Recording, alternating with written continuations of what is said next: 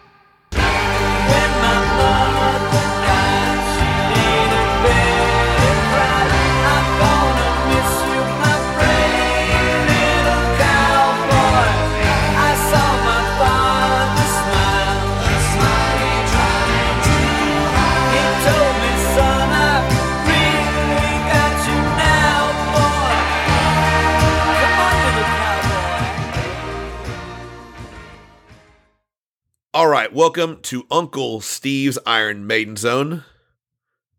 The sound of A is in the air. And never more so than this week, whenever we're talking about the man who created the sound of A, Alice Cooper, the megalomaniac. Alice Cooper. This week we are talking about what I think is my favorite Alice Cooper album of all time, DaDa. As I played earlier for Brandon, I found this little random clip, and this is what we're going to do today.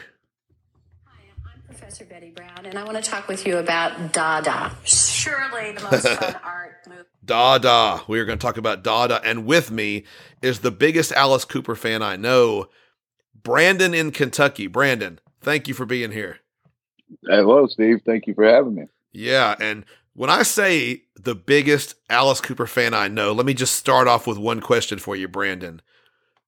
Will you please tell me the names of your children? So I have four. I have Austin.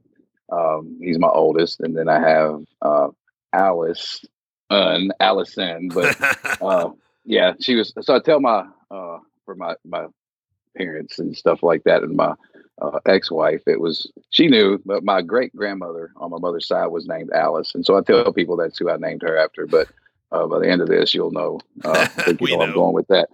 Then I have Noah. I think another fella on here currently has a son with the same name, and absolutely. Then my youngest is named Cooper, and 100% where those names came from, Alice and Cooper.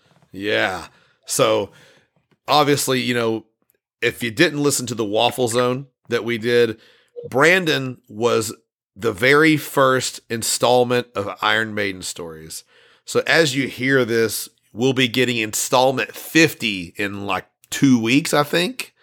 And it never seems like a lot to me until I talked to you recently and we were on the phone and I was just like, yeah, man, I've almost done 50 of them. And I just thought, wow, this is the first one.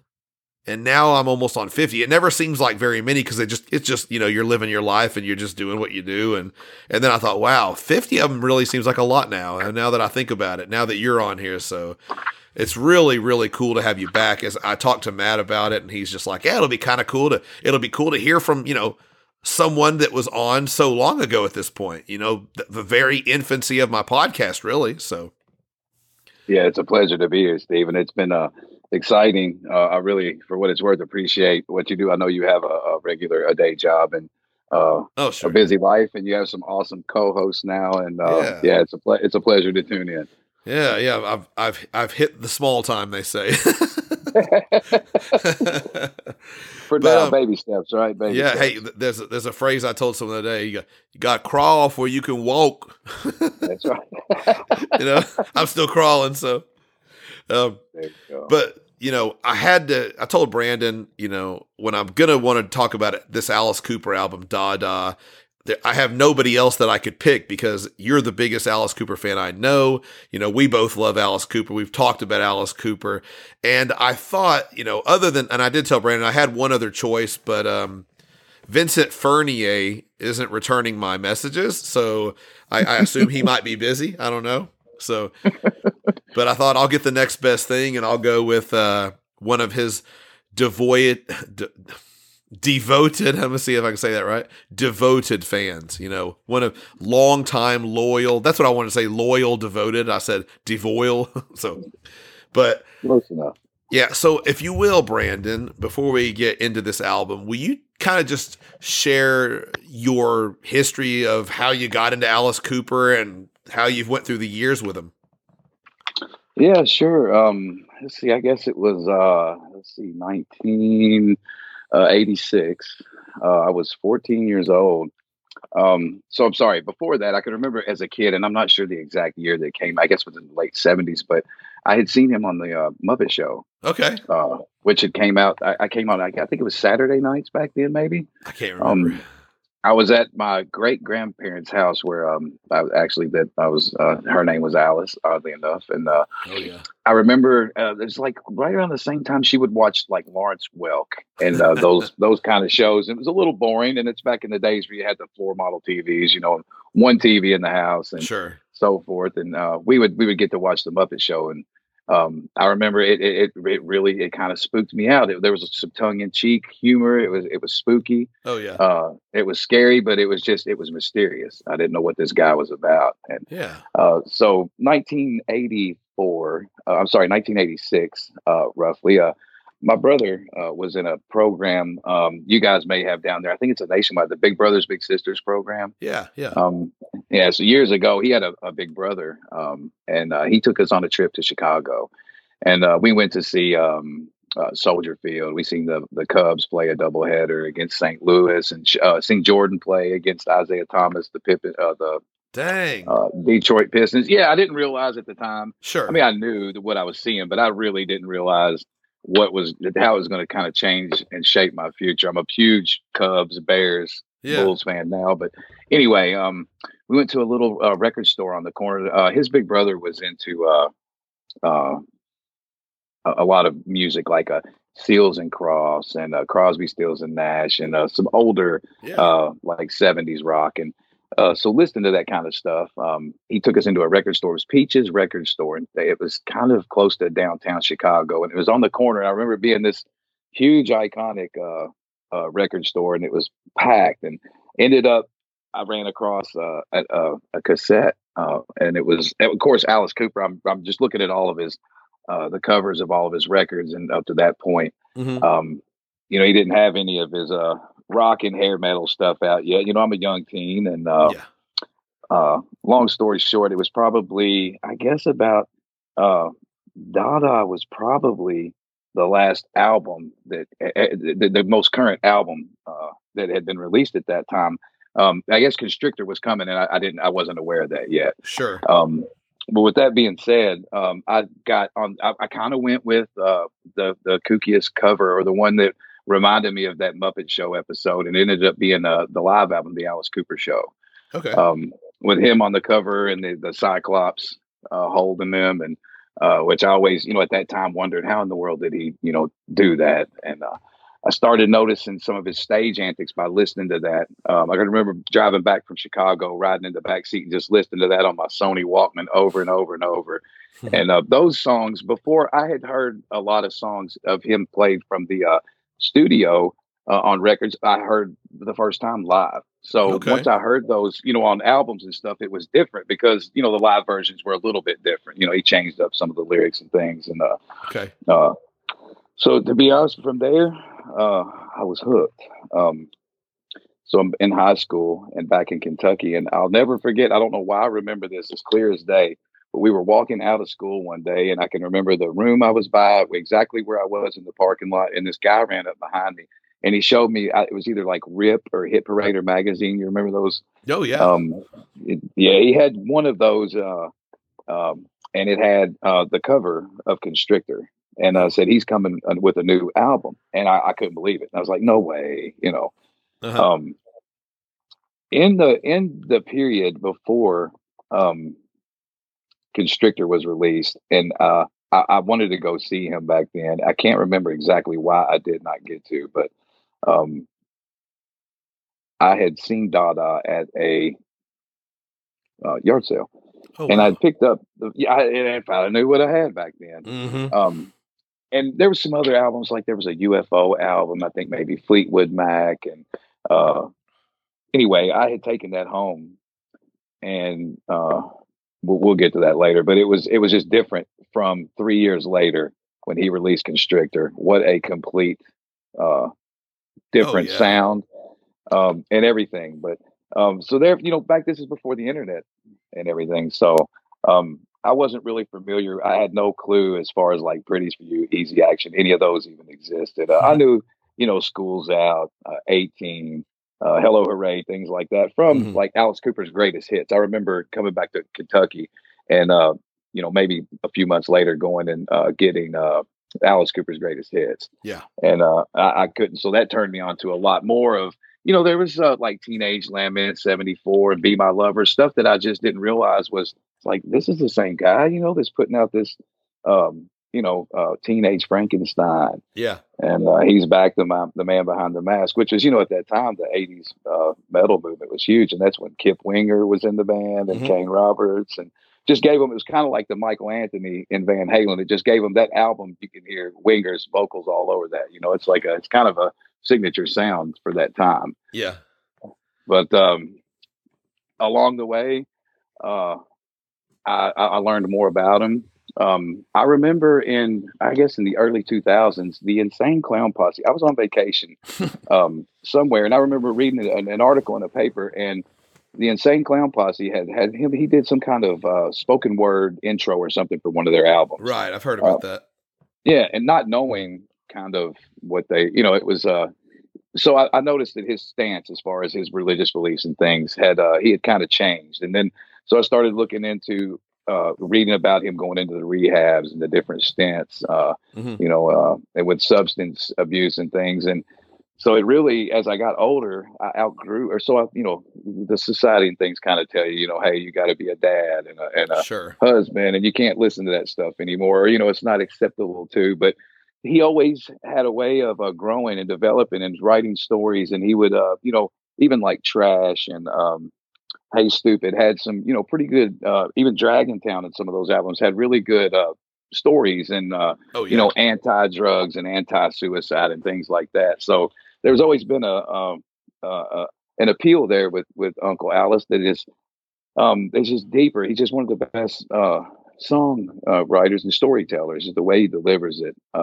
Just always intrigued me, and I've always looked for the deeper layers of what his songs. Some of them are just kooky songs, I Love America type stuff, Sure. but there's always interesting stories in there, and it's you can still, like this record we'll be talking about, there's just so much to digest even if you step away from it for a time.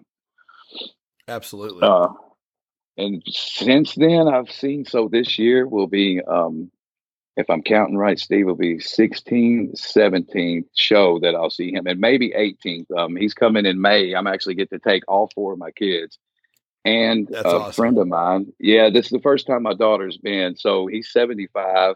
We're all going to go see him in May. And then in August, he's coming with Def Leppard and Motley Crue, if Motley Crue is still a thing. But hey, at that point, yeah. And then they just announced that they added dates with the Rob Zombie and him coming with Filter and somebody else, but they're coming to Cincinnati. So I'm probably going to get to see him 3 times this year. And Nice. yeah, it may be the same show and the same set list, but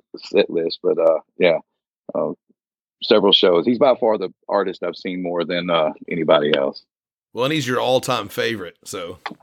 Oh, 100%. Yeah, 100%. All my kids, they enjoy him. They love him. They know my, they all beside my daughter, all my boys, they're familiar with a lot of his stuff. Mm-hmm. I was sharing with you earlier some stories about some of the stuff they hear, some of the older stuff. They're kind of surprised because there's such an array of, sounds, and he's adapted to the times most of the way. I think he's a chameleon. Like if he likes something or whatever's popular, he's going to adapt and he's going to try. Like I don't know if you watched that whole documentary that I sent you the other day, but there's a part where he says, when I came back in '86, I was like, I'm going to join this and I'm going to eat these people alive. You know, I'm just Oh, going yeah. to, and he has that mentality. And I mean, that's the kind of mentality it takes to be able to go from, you know, near death in 1983, you know, to come back and be just, I don't know that I've ever watched the full concert. I think I've watched it once, the Halloween show from the Constrictor tour.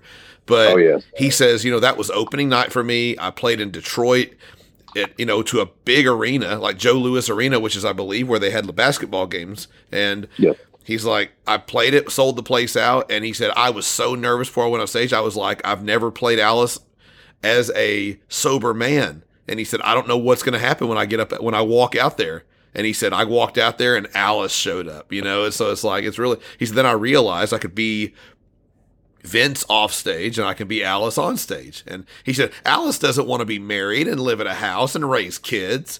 Vince can do that. Alice doesn't want that. I was like, the way he just explains it, it's really cool that he's come to, you know, grips, and it took him almost, you know, losing his marriage, losing his life to figure it all Very out. much so. But Yes. for me, as far as getting into Alice Cooper, it's a little similar to you, but I don't remember seeing them on the Muppets. If I did see that episode, I don't recall it. But I remember 86. There was a, you know, back in the day when we used to, I believe it was, what was it? Jason Lives, maybe. It was a Friday the 13th movie.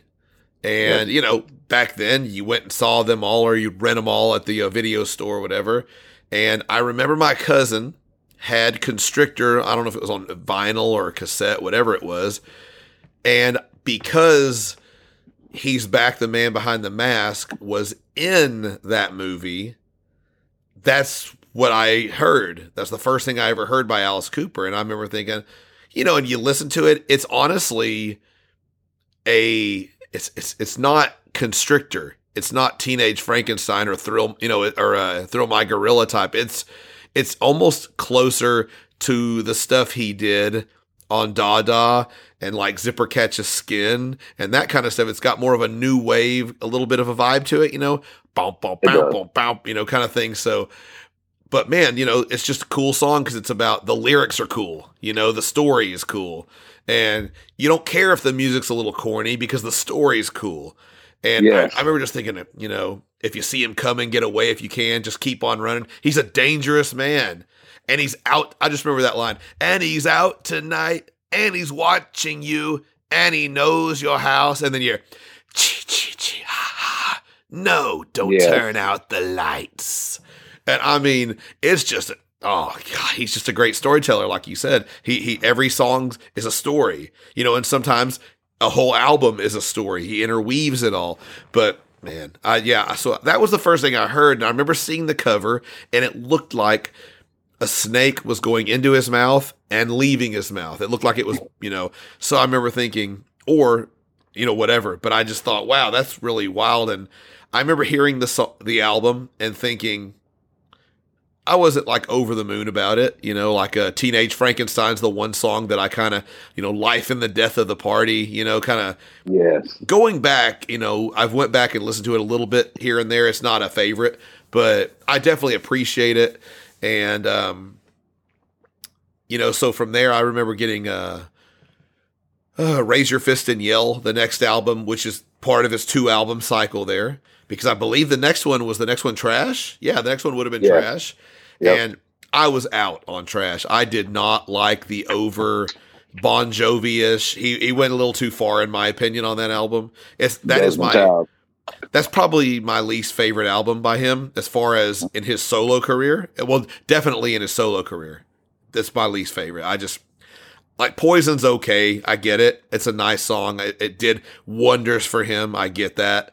But that album is, you know, it's like Kiss lyrics almost by Alice Cooper. And I'm like, you know, it's, you know, over sexualized Alice Cooper lyrics. And I'm like, a little bit here and there works, you know, like a Sex, Death and Money works.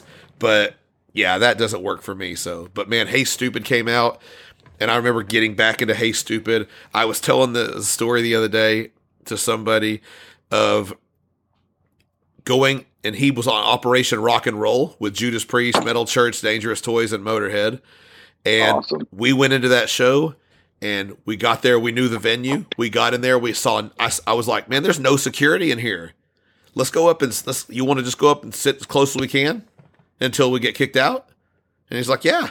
So we went up, ended up on second row, dead center.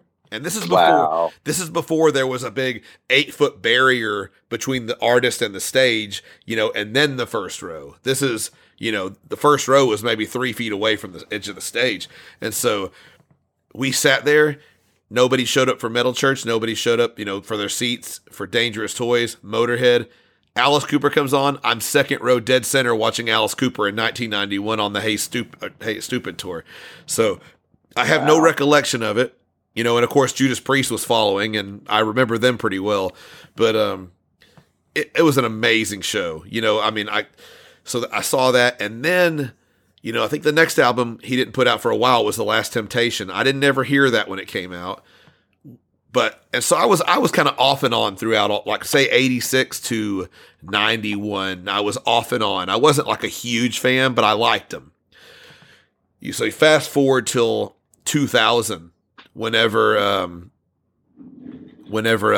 Brutal Planet comes out, and I'm in the different phase of life, and I remember being somewhere and hearing a song, or I think I saw Brutal Planet, and I was like, oh, Alice Cooper's a Christian guy now. Let's see what he sounds like, because he had that's kind of what the Last Temptation album was about that I had read.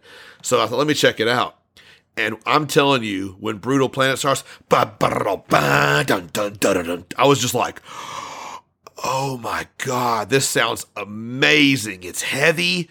And, of course, Alice Cooper's lyrics and stuff. And, I think he said did he say Somewhere in the Jungle was the scariest song he'd ever written? No, Pick Up the Bones was the scariest song. He said that was the scariest song he had ever written. He said, because it was real. It wasn't a made-up story. And but I loved that album. And I mean, that's when I was like hook, line, and sinker on Alice Cooper. Then Dragontown came out. Man, I was like, oh my gosh, he's still doing the heavy. Amazing. I loved that one. The next album came out, which was The Eyes of Alice Cooper. And that was a complete 180 musically. It was what they refer to as garage rock. Oh, yeah. When I heard that album, I tell you what, Brandon, I listened to it. I don't even think I made it one listen. I turned it off, and I was like, not for me. Turned it off, put it up for, and that, I don't know, remember what year that was, but I didn't play that album again for probably 5 years. I just completely was like, I'm done with Alice Cooper. And I remember I had a job that I had to drive like 45 minutes to get to work. And I remember one day I just managed to go and grab that album. I was like, you know what? Let me grab this Eyes of Alice Cooper. I got time. Let me just listen to something I haven't listened to in a while, I'm dumb like that, where I'll hear it and I love an artist. And all of a sudden I'm like, you can't even give him that much of a chance. I mean, come on. So Sure. I went and I played that album that night in my car, and I just remember thinking, how stupid have I been? This album is amazing. I've got it pulled up in front of me. It's got songs like, What Do You Want From Me? Man of the Year is awesome. That's a good one. Spirits Rebellious is awesome. This House is Haunted is just like one of the creepiest, most amazing songs. I couldn't believe it it is a scary song. I forgot about This House is Haunted. I forgot all about that one. He does scary songs so well. He does. Love Should Never Feel Like This. What an amazing, just goofy take on a love song. So great. I'm So Angry and Backyard Brawl. I love that album. And I mean, I can remember thinking, I can't believe, and this is when I made a change in how I was as a music listener. I can't believe I went this long and never tried this album again. This is an artist I love, and I waited 5 years to play an album. And in the meantime, he put out Dirty Diamonds, and I think the next thing that was going to come out was the second Welcome to My Nightmare. I think Along Came a Spider. Oh, yeah, that's right. Along Came a Spider was before that, yeah. Which Along Came a Spider, I will admit, that's not a favorite of mine either. I think it's a great idea, but it wasn't the best executed idea he had. Was it? It's almost a little. It felt a little forced at the time. And Yeah. I'll get sidetracked, but it did. It felt a little forced. It's not one of my favorites, but yeah, I'm with you on that. Yeah, there's a couple of bits that are cool, but yeah, I don't. Overall, it's just I don't know, man. It's just I don't know, man. I hate it because it's like it's a cool idea for a full album, but yeah, it just didn't work for me. Oop, sorry, I hit the button. Oh, let me get off. I keep hitting buttons. So that's Jesse. That's off of Dirty Diamonds right there, right? No, that was Isaac Cooper. I still have it pulled up. Okay, all right. I say I know that riff. I think it was "Love Should Never Feel Like This."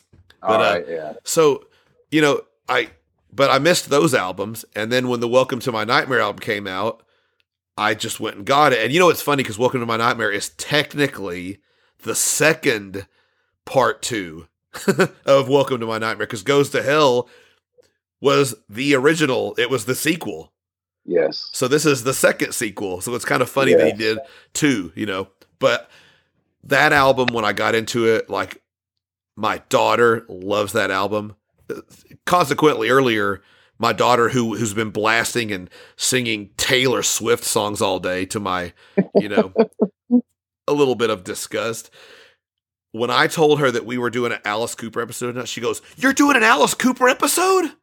Awesome. And I had the DaDa album, on vinyl in front of me, because I told you when I was looking through it, I was like, let me see who plays on the songs. I'm going to get my stuff from the liner notes if it's there.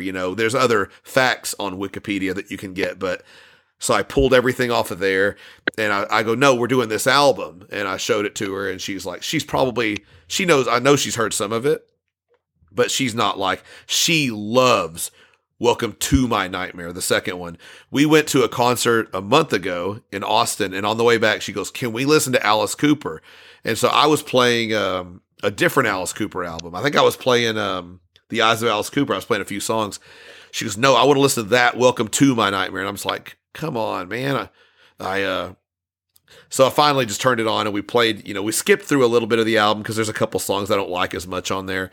And, but man, we just listened. She loves, like, What Baby Wants, Baby Gets, and I Am Made of You. And we just love so many of those songs. And so that's a guilty pleasure of mine. The one with Kesha, What Baby Wants. Oh, it's a great song, man. Have you ever heard him interview? He mentions that when she had her, have you ever heard anything where he has her come in and she brings in her lyrics? He asked her to write, obviously some of the song. Yeah. And he said he had to ask her to tone it way back. She came in with like some like, I don't know. He didn't specify, details as far as the original lyrics, but, she says things like, drain your veins and bathe in your blood. So I can't imagine it being more. I know. He said she came with some full guns blazing. Yeah, it kind of freaked him out. On that next line when he says, "Honey, I've seen worse than you," what he was probably referring to is, "I've seen worse than you," and i.e. the lyrics you brought in originally. Yeah. That was a fun album with Bite Your Face Off and all that. Yeah, but after that album, he was fewer and farther between with albums, but I've gotten the ones that have come out since then. What was the next one? Was it Paranormal was after Nightmare too, right? Golly, man, when did Paranormal come out? I got it right here. Let me 17, see. I think 17, wasn't it? Golly, man, that's a big. I think it was like a 6 year. Yeah, I know. Yeah. And then after Paranormal was the Detroit City, which came out in the last 3, maybe? I think 2 it was or 3? 21. I think it was 21. Okay, so 2 years ago. Okay. Yeah. And then I don't know if you've heard, but they're talking about he's supposed to be releasing another album this year. So he has been saying for the last since COVID since like early 21, that he was working on 2 albums. Okay. There was an Alice Cooper album, and then of course a Hollywood Vampires album too, but that he had enough material to release like an old garage rock type of, I guess, i.e. Detroit Stories, Paranormal type, and then more of the classic Cooper. So, hey, at 75, I'll take as much as he wants to give us until he decides to hang it up. Yeah, that's going to be I keep thinking lately, I went to a funeral yesterday for someone we know. And, when you go to a funeral, you kind of, it gives you a day or two, or at least, to just kind of think about your own mortality and things like that. But I think a lot about, the artists like Alice Cooper and Kiss and Blackie Lawless and Iron Maiden, and just these guys that are very integral parts of my life. musically, the soundtrack. And I'm like, what's going to happen when, Mike Howe from Metal Church, when he went, it bothered me. I mean, it really did something. And so I'm like, what's it going to be like when it's an Alice Cooper or a Steve Harris or, one of these guys that's just, and I'm not sure, I'm not ready to find out, I'm a little nervous about something like that. And, it's like these guys are getting up there in age, it's coming. We know it's coming. And so, yeah, you'll take as much as you can get from these guys for sure. And Alice puts out just, he puts out quality stuff like Paranormal. Man, it is a really good album. It's a solid album. And like the dude's 70 when he's making that album, maybe? Yes. And it's still, like you said, it's still quality stuff with good guests and things on there. And if you didn't know Cooper, you just decided to pick that album up, you know, and you're just a blues fan or a general, rock fan or pop kind of fan, contemporary. It's a little bit of everything on there. It's good stuff. Yeah, and his, what I love is, the other thing, which is going to be talking about on DaDa too, is his lyric writing is in his 70s. He's still coming up with these just really amazing, clever, just witty, off the wall lyrics that you think, how does the dude keep coming up with it? Yes. It's I know he surrounds himself with a lot of good sound or songwriters and musicians, especially his band members and things. But to be his age and to still be as active and to still come up with the material he does is he's one of a kind. That's for sure. Absolutely. So I guess we should go ahead and get into this album. We can sit here and gush on about Alice Cooper for probably another hour before we even get started. Start talking about different albums again, and which is fun. So. But this is, for me, I don't recall when I found DaDa because it's one of those completely under the radar albums. It's, it got released, of course I wasn't even into Kiss at that point, but it got released with little to no fanfare when it got released. Like we were talking earlier, there were no singles released in the United States for it. It was just an afterthought. It was a formerly Warner Brothers Records recording from all intents and purposes for Alice Cooper. They were like, we were just going to record whatever we wanted. We didn't care what they thought. And they obviously weren't really interested in us anymore because they had done, Zipper Catches Skin and, hold on, I got them right behind me, so I got to look at them. I got Zipper Catches Skin and Special Forces, Flush the Fashion. They've done these albums that are, I'm sorry, you probably can't hear me, so I'm turned around. I'm looking at the albums behind me. I've got all of those albums that I bought recently. But they did those, and none of those albums could have been doing well. You think Alice Cooper was sitting on top of the world when he did Welcome to My Nightmare and Goes to Hell.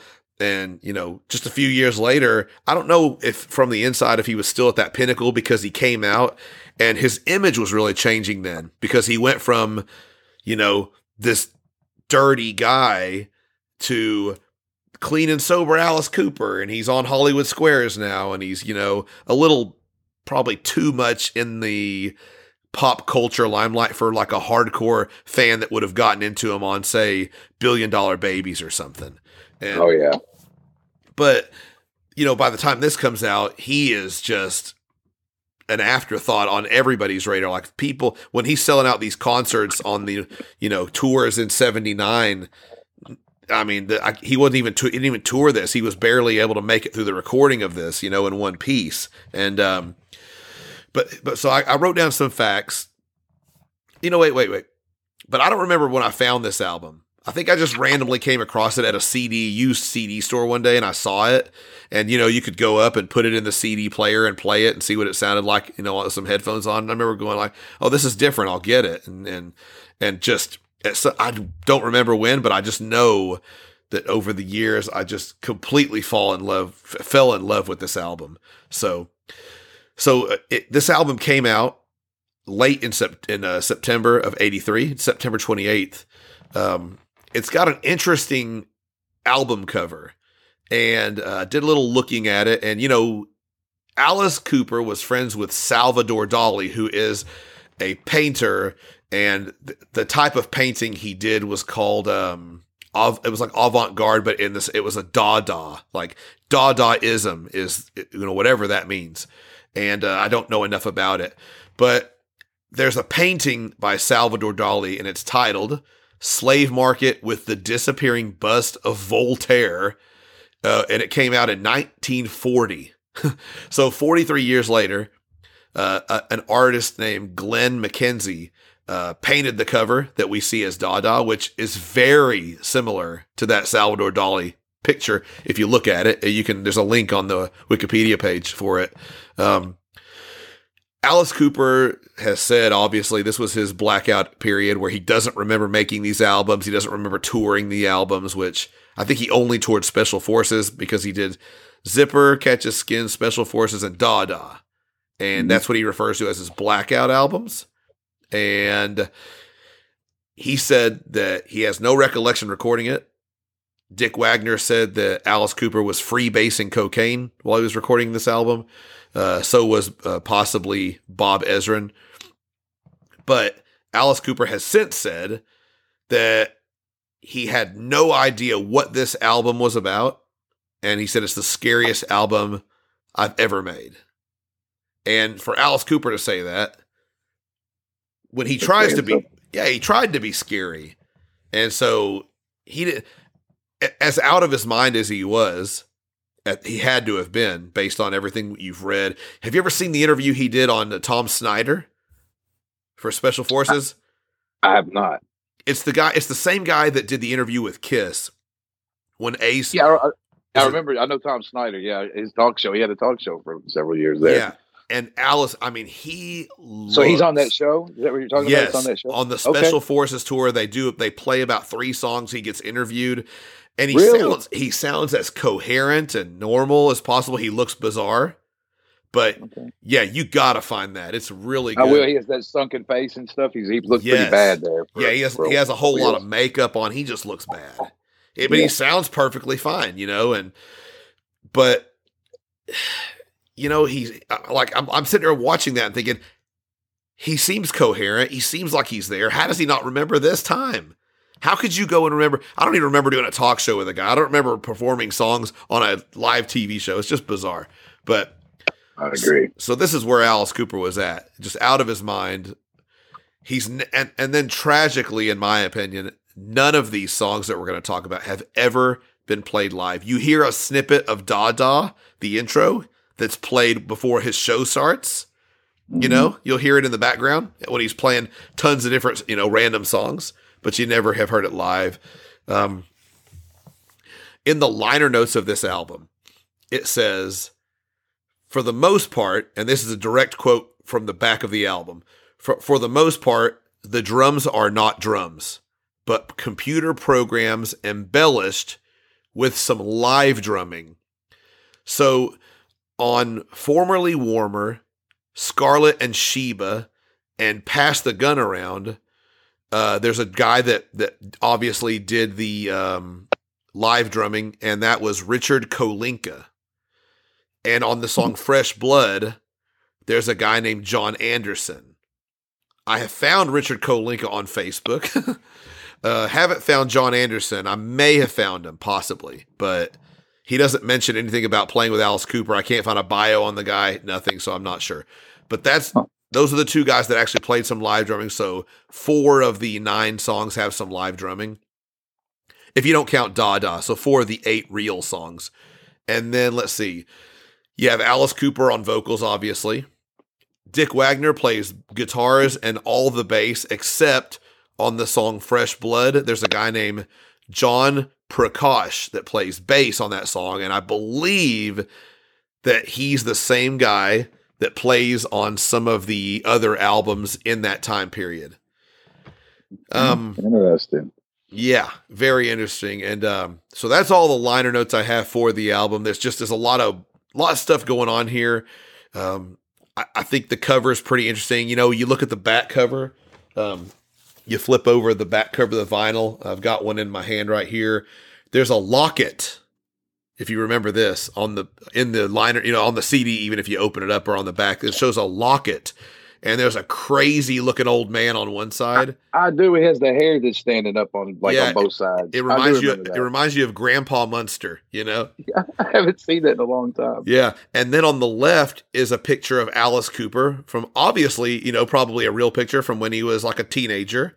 And he just looks like a handsome young guy, and he's holding a little puppy in his hands. And he's, you know, and then on the front, you got the interesting album cover, which the two faces do look like Alice Cooper. It's hard to figure out what's going on, but definitely there's somebody with looks like a whip in their hand. So it definitely has something to do with slaves. Yes. And, oops, sorry. So I just apologized to a piece of cardboard for bumping into it. So, but the album, I'll talk about the album opener real quick, and I'll let you chime in here. The album, and I wrote down who wrote all the songs too.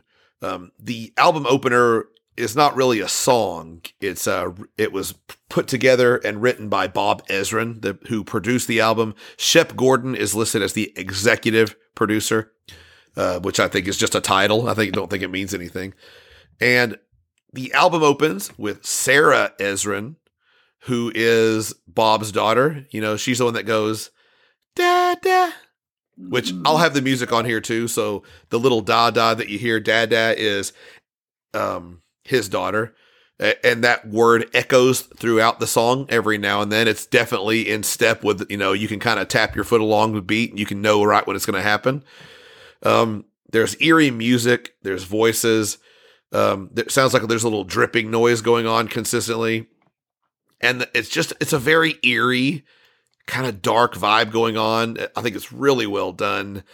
Then there's a conversation that comes in between, I'm going to do air quotes, the dad in the story and his therapist, which is technically the dad is Alice Cooper and Bob Ezrin is the therapist, and they're having a conversation. It's really creepy. I let my wife hear it. She said the guy, Alice Cooper, sounds like he's just completely out of it, like just spaced out, gone. You know, there's a part where he's talking about, you know, tell me about your son. Yeah, my son, he takes care of me. He takes good care of me. She takes good care of me. And then he kind of stops. He goes, I have a daughter too. And the therapist is like, you don't have a daughter. Yeah, I have a son and a daughter. And it's just, you're like, man, this guy, it's creepy. It's like the beginning of a horror movie, you know, just something really, really, he sounds so out of it. A guy, and I was thinking about it, and I'm like, it sounds like a guy who's lost in his own mind, right? Like kind of criminally insane. What like somebody on From the Inside, maybe, right? So yes, sir, very much so. Yeah, and that's Millie and Billy. Am I right? Yeah, that's criminally insane. Yes. Yeah, yeah. So and I think there's a story that kind of goes throughout the album. There's something that's trying to be put together here. Like Alice said, he doesn't even know what the story is. Bob Ezrin told the story a little bit, you know, but it's kind of, there's a couple, 2 or 3 songs on here that I think have nothing to do with the story. So whatever that story may be, which I try to piece together bits of here. So if you will, I know you said when you first heard this album, you had different thoughts when you first heard it to where you are now. So before you go into DaDa, what's your story with DaDa?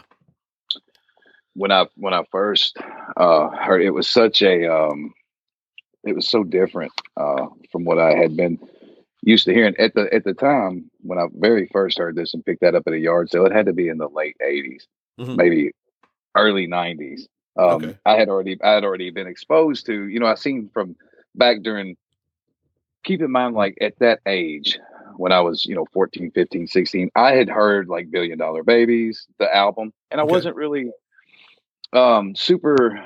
There was some great stuff on there, you know, Hello Hooray, No More Mr. Nice, Unfinished Sweets, one of my favorite Alice Cooper songs ever, just that dentist drill, and that's just it's a really good album, but at the time I didn't appreciate it, but that was so different than what I had heard as opposed to Constrictor, and then of course Raise Your Fist.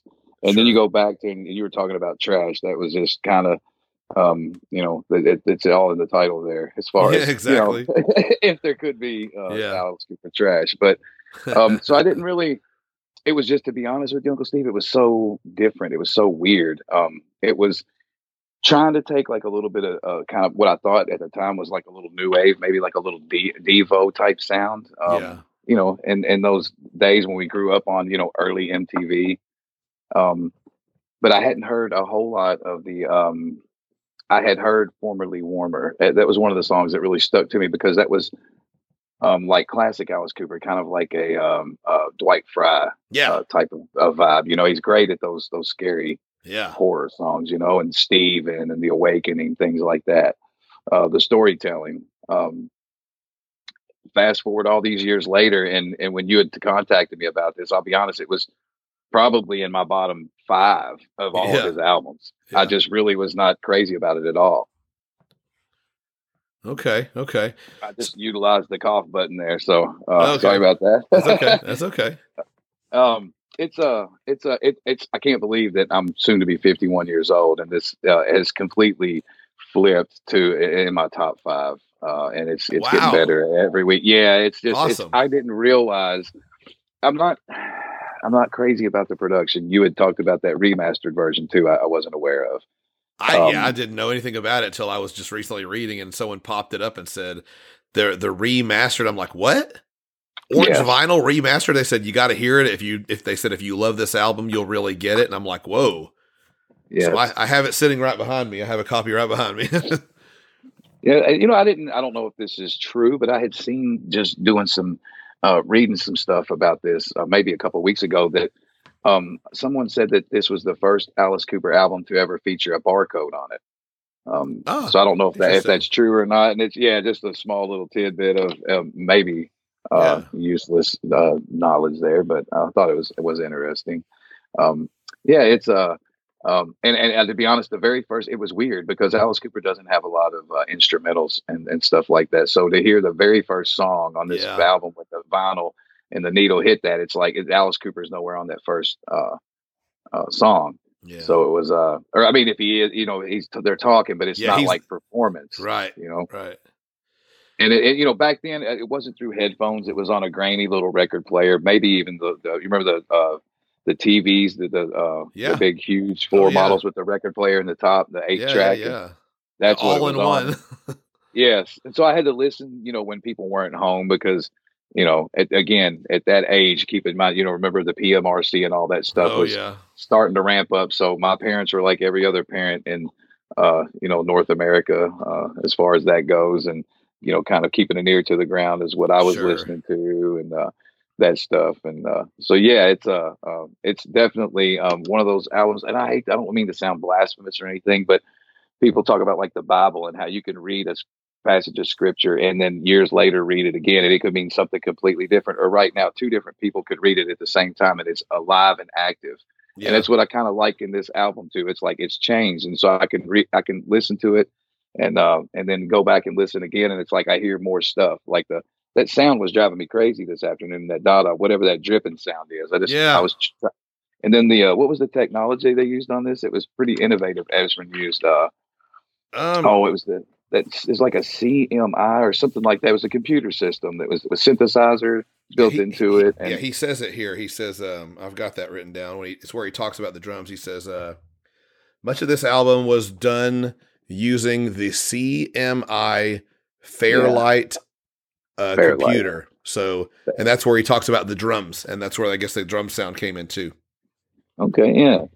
It reminded me a little bit of the production wise, and I know it's not the same even a little bit, but for some reason, Saint Anger, Metallica, that drum, you know, everybody gripes about that trash that can. Canned. Yes. Well, that's kind of some of DaDa to me has kind of that canned drum feeling, but I think a lot of these songs on here, Steve, to be honest, only Alice Cooper could pull off. You know, if you put any other artist in here with this, then it wouldn't work. Absolutely. I think it's a masterpiece that is very overlooked, and I'm ashamed being a lifelong. Well, I've been a fan for 30 plus years, and I know about everything that you could probably know about the man and his career, and to not really appreciate this along the way, and now, you know, kind of kicking myself in the butt. But hey, better late than never. But you know what? You never missed a tour for it. and because there never was one. And it's you mentioned earlier that it's like a brand new album for you, which is really cool. So. And I'll tell you this, last week I did an episode with where we talked about AC/DC, that Power Age album. And Matt told me he'd never ever listened to that album in his life, and he's seen AC/DC on every tour since '91. Wow. Well, then I'm telling you, me and Matt talk a lot. Every day when I talk to him, he's texting me or saying something about that album. He's like, I can't believe that I've missed this for this long, and I'm so glad now that we did this. And that's how I'm feeling here is with you. Is I'm like, that's something I always wanted my podcast to do, is help introduce people. And even if I'm introducing you to somebody you knew and you didn't appreciate him, and that's the way I was with that Eyes of Alice Cooper. Because it was like I just sat, it wasn't quite as long, but it was like still the fact of the matter is that I liked Alice Cooper. I got his new album and I hated it, and I wasn't willing to even listen to the whole thing once. Come on. And it's so cool that you have found this now, and that you're like, because I remember we talked on the phone a month or so ago, and you were just like, when I heard you say it was your favorite Alice Cooper album, I was like, wait, I got to listen to this again. I got to at least try. And I'm like that too. If someone says that and there's artists I don't like and people go on and on and on, I'm like, look, I at least got to try it because maybe I'm missing something. Sometimes you are, sometimes you're not. And this time you were. So I'm so glad to hear that you've had a turnaround on it though. That's awesome. Oh yeah. It's really, it's growing. And it's, it's something that, driving or sharing with you about jobs and things and having a little bit of a commute. For a few minutes, it's exciting to be able to listen to it over and over and to hear, even the small little things. I'd listened to the first song, I don't know how many times, that I did not catch that he says, I have a son and a daughter. And then it took me a long time to hear that. Yeah. Yeah. It's neat. And then it just opens up so many. Is it a concept album? Is it not? And what does this tie into? And just so many plausible things that could be happening here. And again, you think it's one thing, then it could be another. And there's all kinds of stuff happening here. Yeah. Yeah. Well, getting more, digging into it more this week, and just like you kind of immersing yourself in something, and then you really start thinking more about it, and then you think more about it, and you think more about it. And then it's kind of like when we had a conversation right before we recorded this about something that happened last week, and I told you about something I had never done, and then I all of a sudden realized, oh wait, this happened. Oh wait, this happened. And it's like you start kind of giving yourself time with it, and then you realize, wait, more happened than I realized. All right, I'm going to let you talk about Enough's Enough first. That's the second song, the first real song, I guess, even though DaDa is like 5 minutes long, so it definitely gets its own thing. It's not like the Ides of March where it's a minute and 20 seconds. But Enough's Enough was written by Alice Cooper, Dick Wagner, Bob Ezrin, and Graham Shaw. And I forgot to mention Graham Shaw at the beginning when I was naming all the instrumentalists. Graham Shaw, and I'm looking off the album here, it says he plays OBX 8 and then Roland Jupiter, an OBX8 Roland Jupiter. I guess it's the type of keyboard thing. And he does vocals. But that's Graham Shaw. So he is the other writer on Enough's Enough. So enough's enough. This year's been really rough. Hey, Dad, what'd you do with Mother? Hey, Dad, why'd you hide your brother? I just wanna tell you that I'm really feeling bad. I tell you, enough's enough. Enough's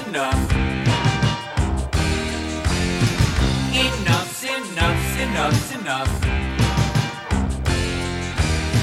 I'm up to here with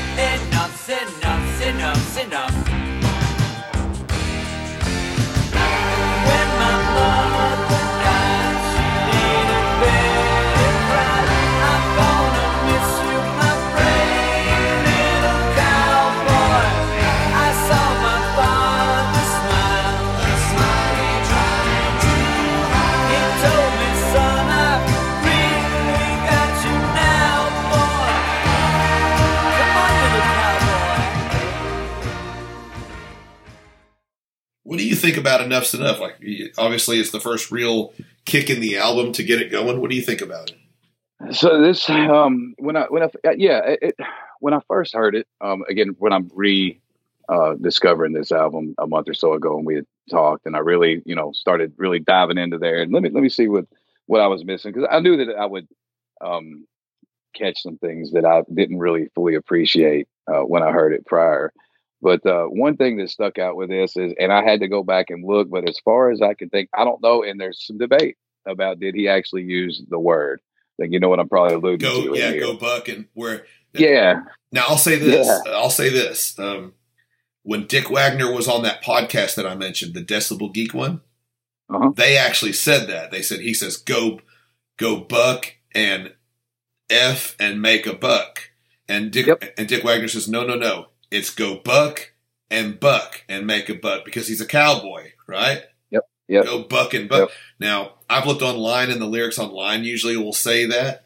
But yes, I can tell you what, I can look right now. I didn't even do this on the album, but let me look at the album right now, and I can tell you what it says on the album, because the lyrics are printed on the back.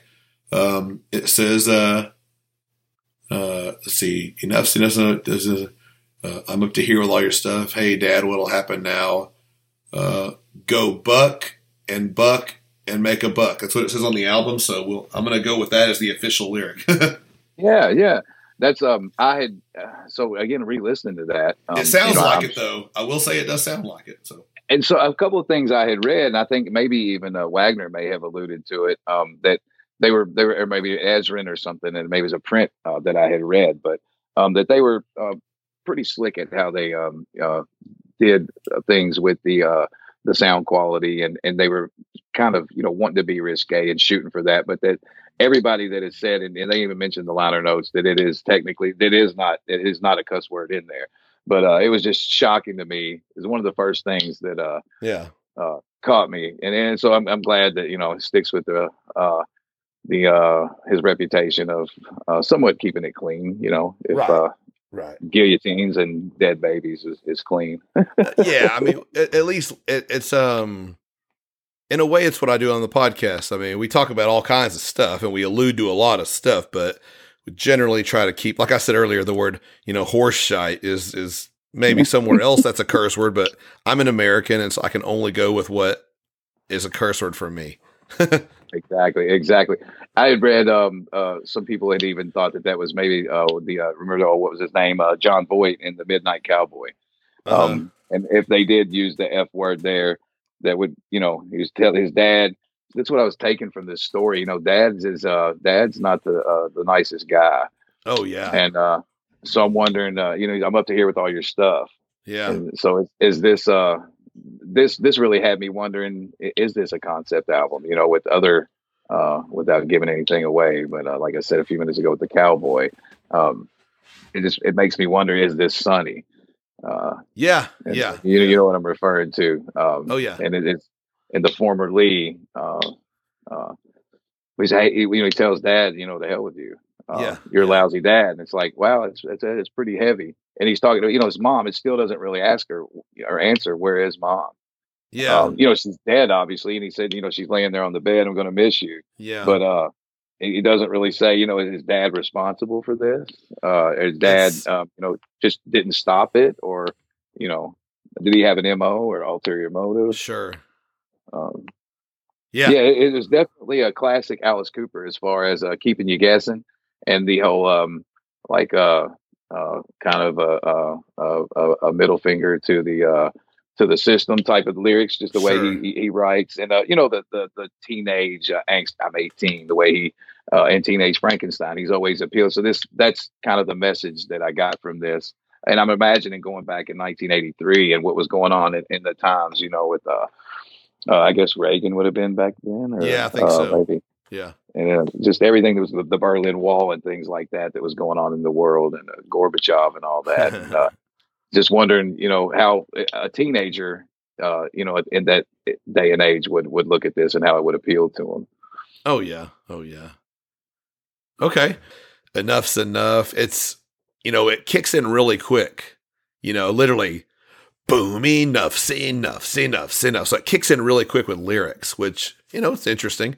But a lot of this, I wrote down a lot of just notes. I'll kind of scroll through a little bit of my notes and just say because a lot of it has to do with the topic of the song. It sounds like this is coming, in song number 1, we have what we think is dad talking to a therapist. And I have a whole theory at the end of here, who's doing what, but song number 2, and I'm thinking about it, this could either be the dad while he's a son, while he's a kid, or it could be the son, of the dad in the title track.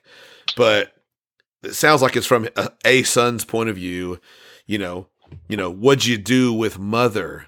Why'd you hide your brother? It's obvious, he doesn't like his dad very much. I think the music has a pretty, it's leaving the new wave behind a little bit, but it still has elements of new wave in it, obviously. Then there's a part, obviously dad has money. I don't need your money, your position, or your caddy, daddy. There's a bit where he says, when my mother died, she laid in bed and cried, I'm going to miss you, my brave little cowboy. I saw my father smile, a smile he tried to hide. He told me, son, I've really got you now, boy. Come on, little cowboy. She's mom is saying brave little cowboy, and he's dad saying, come on, little cowboy, like kind of mockingly.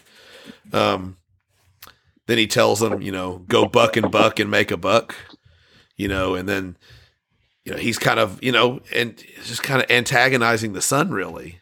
And he ultimately says, I'm just going to tell you, you're a lousy dad, to hell with you. It's a strange story, because the dad's being a lousy dad, obviously. He's not upset that mom died. He might have even played a part in it. He's got the brother up in the room. He's smiling when the mom dies, sinisterly.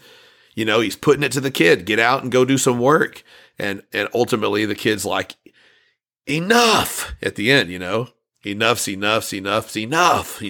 So kid is fed up. So, that to me is part 1, actually part 2, because DaDa is part 1. Yes. So part 3, I feel like the story is still carrying on here when we get to the next track, which is called Formerly Warmer, which is written by Alice Cooper, Dick Wagner, and Bob Ezrin.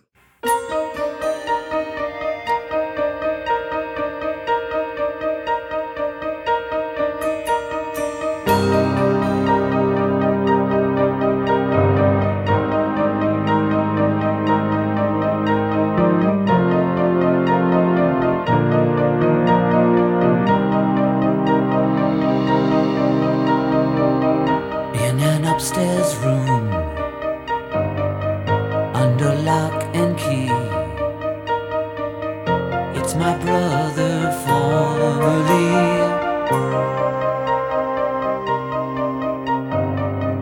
All the mops and brooms keep him company. Misconceived of the family.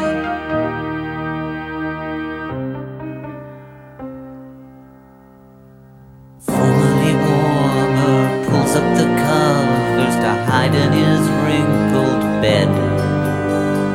No dreams go in, no dreams go out of the hole in his wrinkled head. Formerly warmer.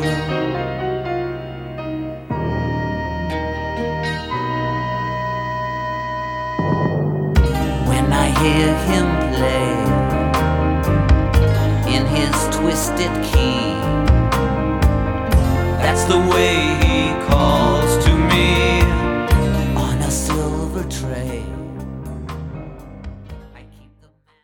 I'll go ahead on this one first. I think it's a very nice song. It's got a real nice, but kind of an ominous feel, a little bit dark, but a little bit more just interesting. It doesn't sound too scary yet, but he starts almost whispering to you in an upstairs room under lock and key. And this to me is dad talking.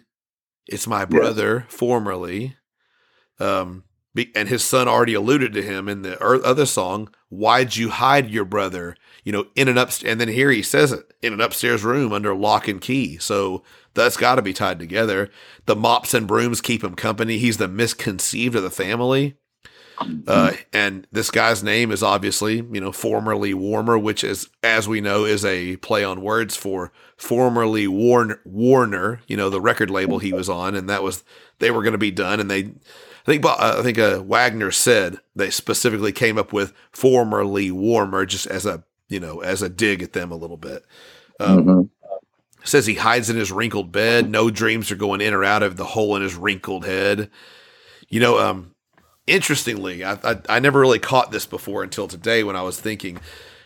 He says, when I hear him play in his twisted key, and that's, when he plays a certain way, the brother knows I have to go up there and, grab the key off the silver tray, Yes. But I love when he says, when I hear him play in his twisted key, and there's like a trumpet sound playing along with it, da-na-na-na-na, with like a trumpet, it sounds, yes. I love that. It sounds so cool. Says, that's the way he calls to me with that. And he says he's got an old smoking jacket. He's got holes in his satin sleeves. There's yellow stained ivory keys. So obviously he plays piano and he's a smoker. There's a really cool musical buildup that happens after that. A nice guitar solo from Dick Wagner, leads back to him being in an upstairs room. It's my brother, formerly. I love this part of the song. After all these years, I've never heard him speak. I wonder what he thinks of me. It says he peeks out the window when he feels really brave, and he waves at his father out in the family grave. And so here's the part where it's interesting to me, because as the album moves on, we find out something else. But he says he's flesh and blood to me. I love him brotherly, but I don't want to be formerly. So is it possible that the dad and the brother are the same person? I don't know, because later on it's possible, there's definitely talk of multiple personalities going on. Yes. So, Brandon, what do you think of Formerly Warmer? I think that the very beginning of it is classic Alice Cooper, just that creepy, repetitive riff there, if you will, on the synthesizer. Whether that's computerized or what, it's infectious. It's classic Alice Cooper. He's the master of telling the scary songs, the horror themed songs. But I like when he talks about the mops and the brooms keep him company, and then misconceived by the family. Just that I just always pictured in my head, just seeing that and seeing him looking out this window into this family grave. I've never thought about, and even it says right here, and I've missed it up until this point. When you're talking about, I don't want to be formerly, if they were the same person. That's kind of floored me, man. I'm sitting there thinking about that, like, wow. That hit me today. Like I read when I was reading it, and I thought, wow, I wonder if it's possible, because there's there's the play on words in lots of places with Alice, obviously. So who knows? Yes. And I always wondered about the hole in his wrinkled head. I mean, I wonder if there was some sort of, if he was just misconceived, as far as if he had a birth defect, or if he had a lobotomy, or something along those lines. And I didn't know if that was just, theoretically, he has a hole in his head where he's just, he doesn't speak. He's never heard him speak. Yeah. But obviously, I know it's weird, but just the way my mind works, Steve. But how did he learn to play, the piano? And when it does do that little trumpet sound, is that alluding to he plays, trumpets, another instrument as well? That's what I thought. Yeah, at first I thought that, but then I'm like, he says yellow stained ivory keys, so surely the trumpet sound was just a kind of the way Iron Maiden does a lot of that, where they'll do a harmony, but the guitar plays along with the verse, while Bruce is singing, and thought maybe they did that for the same reason. But that's a cool effect. It is very cool effect, really cool. And and when I see this in my head, what I've always made, there is a YouTube video. I haven't seen it for years though, that someone does an animation. You may have seen it. Oh, It's an animated version of this where it's, someone just does their no, I haven't seen version of that. what they see. Yeah, it's been golly, probably 10 years ago since I've seen it. But if you get a chance, check that out. Oh But yeah. it makes me wonder, if there for a while when I was listening to DaDa, and it was talking about you have a son and you have a daughter, and then the play with the brother, that just speaking from the dad's point of view here. There for a while, I was like, I wonder if there's if the, with the identity thing, if like mom was like just theoretically dead, she wasn't really dead. I thought, Yeah. was there a gender change or something at one point? Alice Cooper, ahead of his time with a lot of his stuff, but I just, there's such a play in there, and there's so much happening that I just wondered if there was. Do you remember Jesse Jane? I think it was on the Eyes of Alice Cooper. Yeah, absolutely. The Ballad of Jesse Jane. Yeah, that kind of stuff. And you remember back when they first got started, and some of the gender lines they would push with their stage attire and things like Oh that. yeah. Just always made me wonder if there was something happening here that maybe he was going through at that time when writing this. And then was any of this like figures of speech towards Warner Brothers? Oh yeah, I'm sure. Yes, it's like there's a bit of probably all of it missed, in there. So like if I've never heard him speak, if they were referring to a certain person, it's a Yeah. shame that Wagner isn't still around. That's Yeah. another, I didn't realize Dick Wagner had passed either until you told me about that. Or I think you guys talked about it on the podcast. Yeah. Well, But this is one of go it's one of my top 10 as far as Alice Cooper songs all together. And it was very always cool. one that I just selected out. It took from this album and just didn't give the album a fair chance. Sure, sure. Up until recently. So yeah, and I'll be honest with you, I did not realize for the longest time, probably till the last maybe 6 months, that the Warner Brothers tie in there. I just did not realize that. Yeah, yeah. And you mentioned saying the kind of cross-dress thing, which always went with Alice Cooper anyway. But there's the one album, I think it might be right before this, where it has "I'm the prettiest cop on the block." Then Oh yeah, on Paranormal, there's the song I'm a All-American Girl or whatever it is. oh yeah. I forgot about that too. It's so funny, But yeah, it almost makes you wonder: is the mom? I have a son, I have a daughter. Maybe the mom and the dad are both mind, things. It's something in the kids. I have a interesting theory at the very end that goes along with it, kind of in the mind. So we'll get there. We'll get there though. All right. Got you, man. Yeah. Good stuff. Good stuff. Yeah. So track number 4 is No Man's Land, which was written by Alice Cooper, Dick Wagner, and Bob Ezrin. I got a job in Atlanta in a mall playing Santa, not because of any talent, but because I was the only one the suit would fit. Everybody shopping, little sticky kids were hopping on my lap with the fingers in my beard. I guess they thought that I was really it. She sat down on my lap and said to me, I'm 23 and I need someone. You look like someone who can play with me, can stay with me all day with me, 'cause I'm in no man's land. Can't seem to find a real man. I'm looking for a steel man. She said I'm in no man's land. I'm gonna show you a real good time. I'm gladly paying double overtime. She was begging to be mine, but my job was on the line. Should I stay? Should I go? Oh, I just didn't know. I let 50 kids standing in line. They were whining, they were crying, and the mothers, they were screaming in hysterics. And I swear I never heard such profanity. I dropped my suit on the floor. They were trying to block the door. They were calling her. I'll let you take this one first here, Brandon.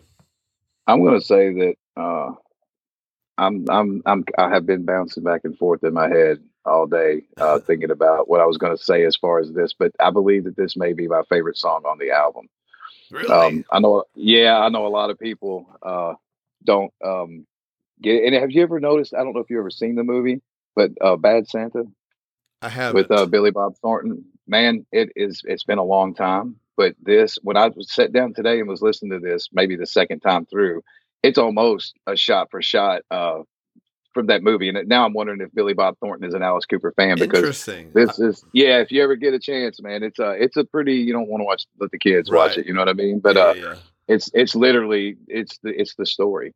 And maybe it's just a cliche type thing, but it's pretty descriptive, as all Alice Cooper stuff is, or most. Sure. When he's talking about the kids, the sticky little kids in his lap and their fingers in his beard. Yeah. And then thought that it was really it. And it's like, is he saying, when I read that, it says, I guess they thought that I was really it, but it sounds like he's saying that I was really him. That's kind of what I thought. Yeah. Yeah. And then it goes straight into, she sat on my lap, and it's like, where are we going with this? You know what I mean? And so I'm like, just by the title alone, I'm like, what is this about? And so it's like, oh, it's a very, it's pretty straightforward. He leaves the kids there crying. Yeah. It's typical, not typical, but classic Cooper as far as the tongue in cheek humor. Right. And then, when he uses stuff like they were driven to a naivetal insanity, he says WHORE. There's not a whole lot of albums where he does, what is it, later, Brutal Planet. He uses that at the very end of it, Christian Blood, and where they pay the whores and blah, blah, blah. But, sorry, I hope you don't have to bleep that. No, not at all. Gotcha. But when he sings that chorus, Steve, that's just that. It's not a deep voice, but that is Alice Cooper to me. Just that first, I'm in no man's land. And then the can't seem to find a real, that backing there with those classic, with the, that just sounds like this could have almost been on like Goes to Hell.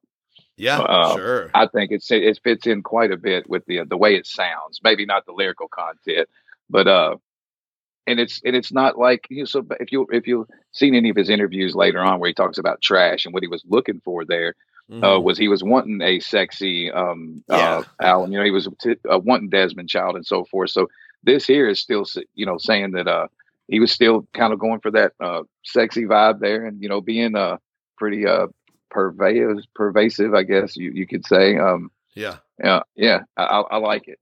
It's in the lyrics that he has, where she didn't see through my disguise and didn't see it in my eyes, and then she was in for a surprise. He just, the way you mentioned earlier, how he rhymes stuff and goes to the next verse, and if you're not even paying attention, you really won't catch it. But again, you could go back and listen to it again and catch that stuff.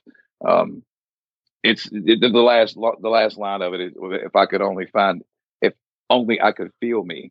That always made me wonder, is he just like dead and just playing through this thing, and is this the same guy? So I'm wondering, where does this tie in? Is this Sonny? Is this Dad? Is this, is this just something that was slung in here? And so, we would go back and be like, well, what's he say about it? What does Alice Cooper say about it? What does Dick Wagner? What does some of the, the artists on here say about it? And there's that murkiness comes in, and a lot of interpretations out there online and stuff, as far as what people think. Like the whole cannibalism thing. Have you read any of that, where people are saying like the theme, as far as you talking about on like Scarlet and Sheba? Yeah, well, they're saying like the whole. I read a couple of guys. He was like on reviews, and they were just saying like they're literally like commenting on there and saying that there was like a big cult type following along there that said that a lot of this was formerly was in the attic, and he was a cannibal. Locked away, and there's a lot of. I've never read that. I haven't read that. Yeah, I've read that a couple times. And then there's other people that say, that cannibalism, thread that other people allude to is not really what it is. They see it's more like a theme of a family relations that can't be mended, type of thing. Interesting.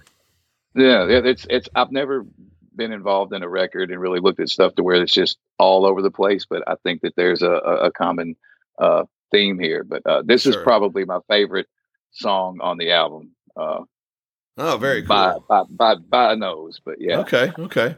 Well, at the end here, we will do a little ranking and put the songs in order, so we'll get to hear it all. So, for me, it obviously starts off with that really almost a circusy vibe.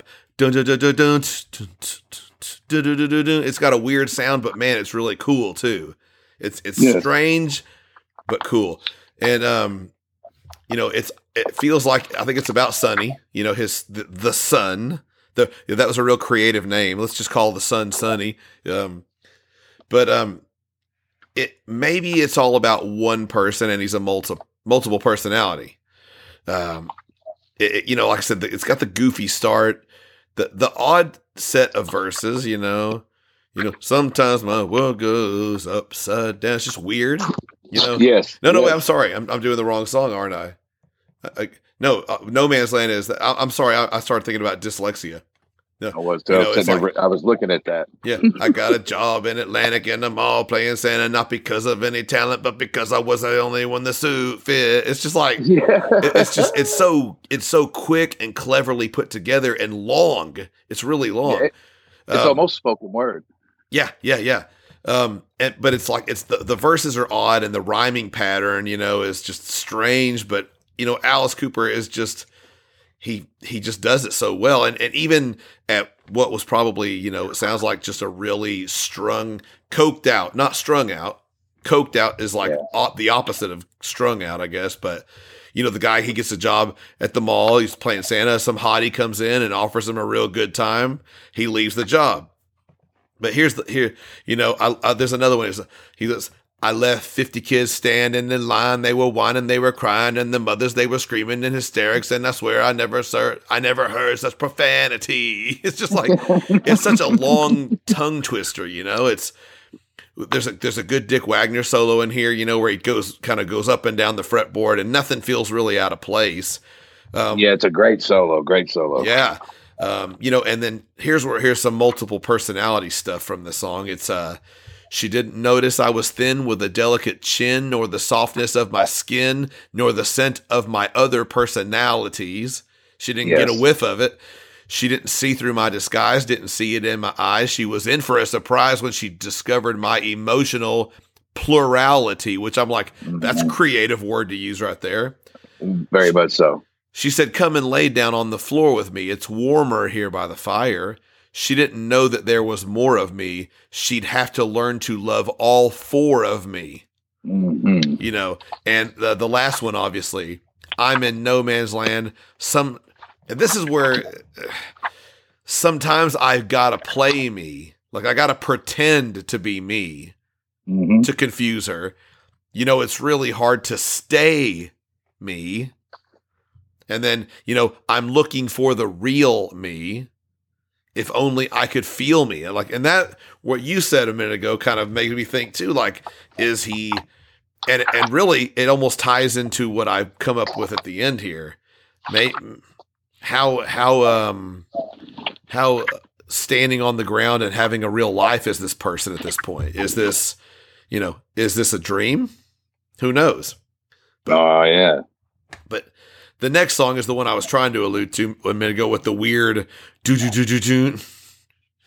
But it's Dyslexia. Yes. Written by Alice Cooper, Dick Wagner, Graham Shaw again, and Bob Ezrin.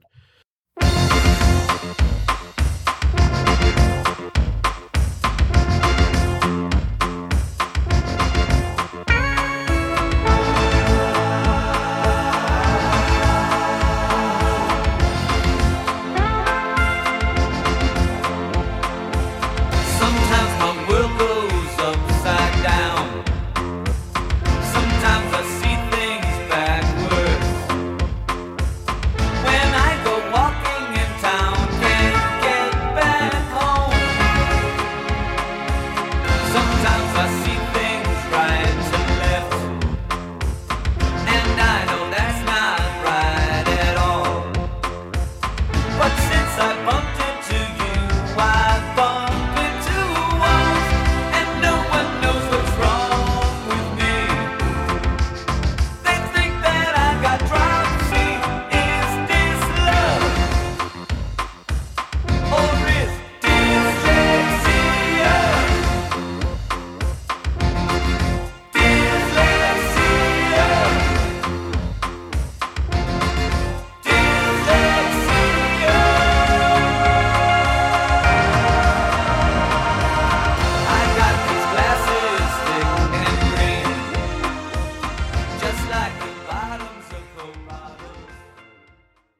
there sounds like there's horns playing, in the background. Love the horns. Yeah, and there's a nice layering of the voices that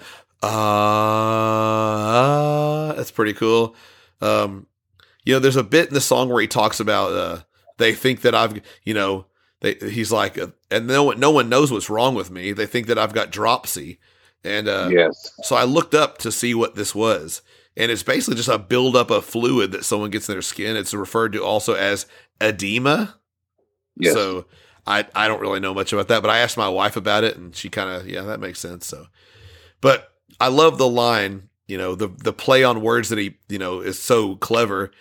Is this love? Which I think he says is dis love, or is dyslexia? Is dyslexia? It's like, it's very clever. Yes.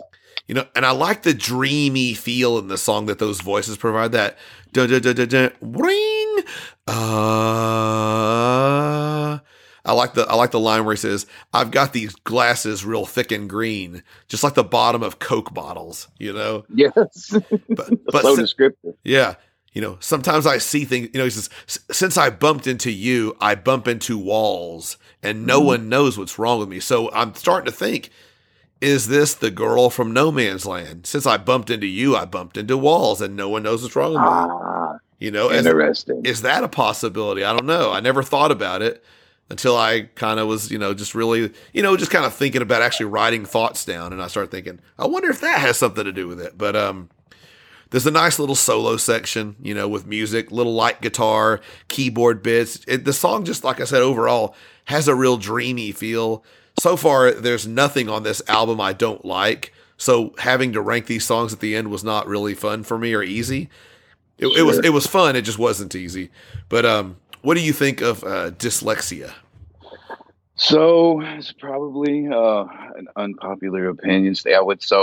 I can remember back years ago when first time I listened to this album. I don't know how to explain this, and every time I hear this song, I was at the gym a couple of weeks ago. You and I were talking, and I was on a piece of equipment, and we were texting or what have you. And this song came on, and I was actually responding to you, and I don't even know how to put this into words, but you ever have like a weird, like when you were a kid, you ever have like a maybe like a fever, you were sick, and you have, like the term fever dream, like you might remember something from a child and you were like, did I dream that? Was that real? Or it just gives you like a funny, like a weird feeling, like an uneasy feeling, kind of like a fever dream, like it's not really there, like it's not really clear. I say all that to say that this song has always, for some reason, and it's the whole purpose, I guess, of the way the time changes and things work in this tune, has always gave me the strangest feeling, like a fever dream. Like it gives me something from my childhood. It's totally a personal thing, I guess, but I don't know what this is probably. And I just in the bottom of my Alice Cooper all my songs, this is just one that I never could get into. Once I read it and I see the lyrics and I listen along with it, and what he's doing there, like you were saying in the chorus, is dyslove and is dyslexia, just like former Lee Warmer. The way he plays on words is so creative and so neat. I love it, but it gives me. I'm not saying it's a bad song, and I'm not saying I don't like the song, but I'm saying it just gives me an uneasy feeling. I don't know what that is. And mission accomplished. I think that's what Alice Cooper, all through his career was trying to make. He always said, if your parents hated us, that's what we wanted, and they were going to love us. We'd be successful. Yeah. I never picked up what you had said though. Since I bumped into you, I bump into walls. So that's got me pondering. I wonder what kind of thing happened, if that could have been like an STI or something, or just maybe he had an experience and he lost his mind, or it's just, we're just going down a rabbit hole of four personalities here. Yeah. It's a strange song to me, the way it's, the music. I do love, the chorus of it, the harmony, when they're saying dyslexia, you're saying those voices. Yeah. That's what I'm getting at. That for something about that, the delivery of those voices and the effects all together, it's creepy to me. It's a creepy song. And then the dropsy was, I remember them using that term years ago, like back in the 50s and 60s, as far as like edema. It's an old term. And edema, like a buildup of fluid, like in the lungs. I think it's something like that. It could be there. It talked about it being a buildup of fluid, and pretty much anywhere a buildup of fluid is considered an edema, is what my wife said. It's just, yeah, but I guess maybe they make it the words a little more particular if it's somewhere in particular. I don't know. Yeah, that was what is it, Jonathan Davis's brother? Is that right? He's singing that band Edema back in the 90s, 2000s maybe. No idea. No, but the way it was spelled was EDEMA. Oh, okay. So it's a little bit different spelling, yeah. Yeah. It's and it's pretty much the song. It repeats the same thing, a couple of times, except for the Coke bottle glasses. But yeah, it's definitely it's an interesting song, and it's kind of like a unfinished suite off of $1 Billion Babies. It reminds me a little bit of like Raped and Freezing. It's to make you uncomfortable, and but it's really harmless, but it's meant to get your attention to make you uncomfortable, and I think it's mission accomplished. Yeah. I know that was all over the place, but this song just does something to me, man. I don't know what it is. The song is kind of, I mean, it's really an odd time, because most songs are like, and this is like, yes. It's a real off time. So maybe the off time is just done. It kind of messed with your equilibrium in life for a little bit, which is really there you go. An interesting way to think of it. So that's what I was trying to put into words. It messed with my equilibrium in life. Yeah. Along the way. Yeah. Thank you. Yeah.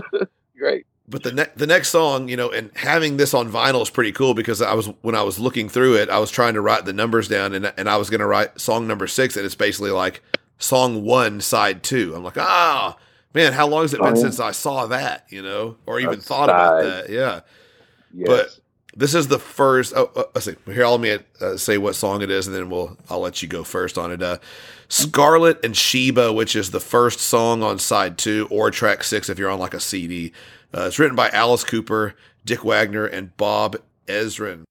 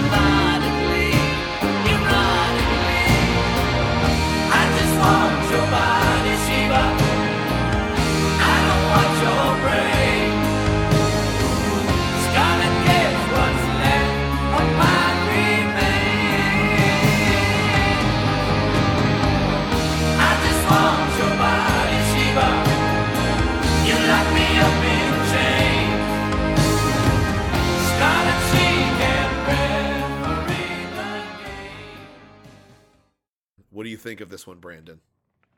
Scarlet and Sheba was, I didn't know much about, other than, the biblical references here, or so I thought, until you had sent me the interview with Wagner. Yeah. And him talking about this and the encounter, which someone I was speaking with a while back had some interesting takes on this, as far as the artist responsible for writing this, his recollection of this time.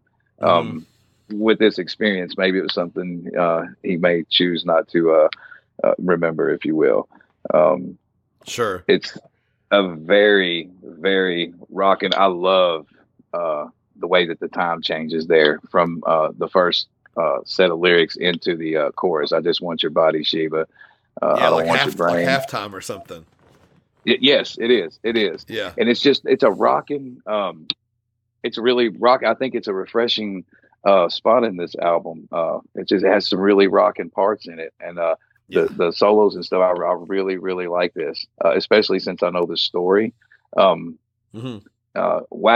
was so, I feel, a very underappreciated guitarist, and he talks about this being a BDSM type of encounter. In some of the interviews, and which makes me wonder. You had referenced on the album cover when it shows the person with the like what appears to be like a whip. Yeah, I didn't know if that had anything to do with it, but it certainly makes you wonder. You know, it talks about her sharpening her black fur glove, and you remember, he talks about the is it poison? Talks about, or maybe it's hey stupid. He talks about the drink the wine from your fur teacup.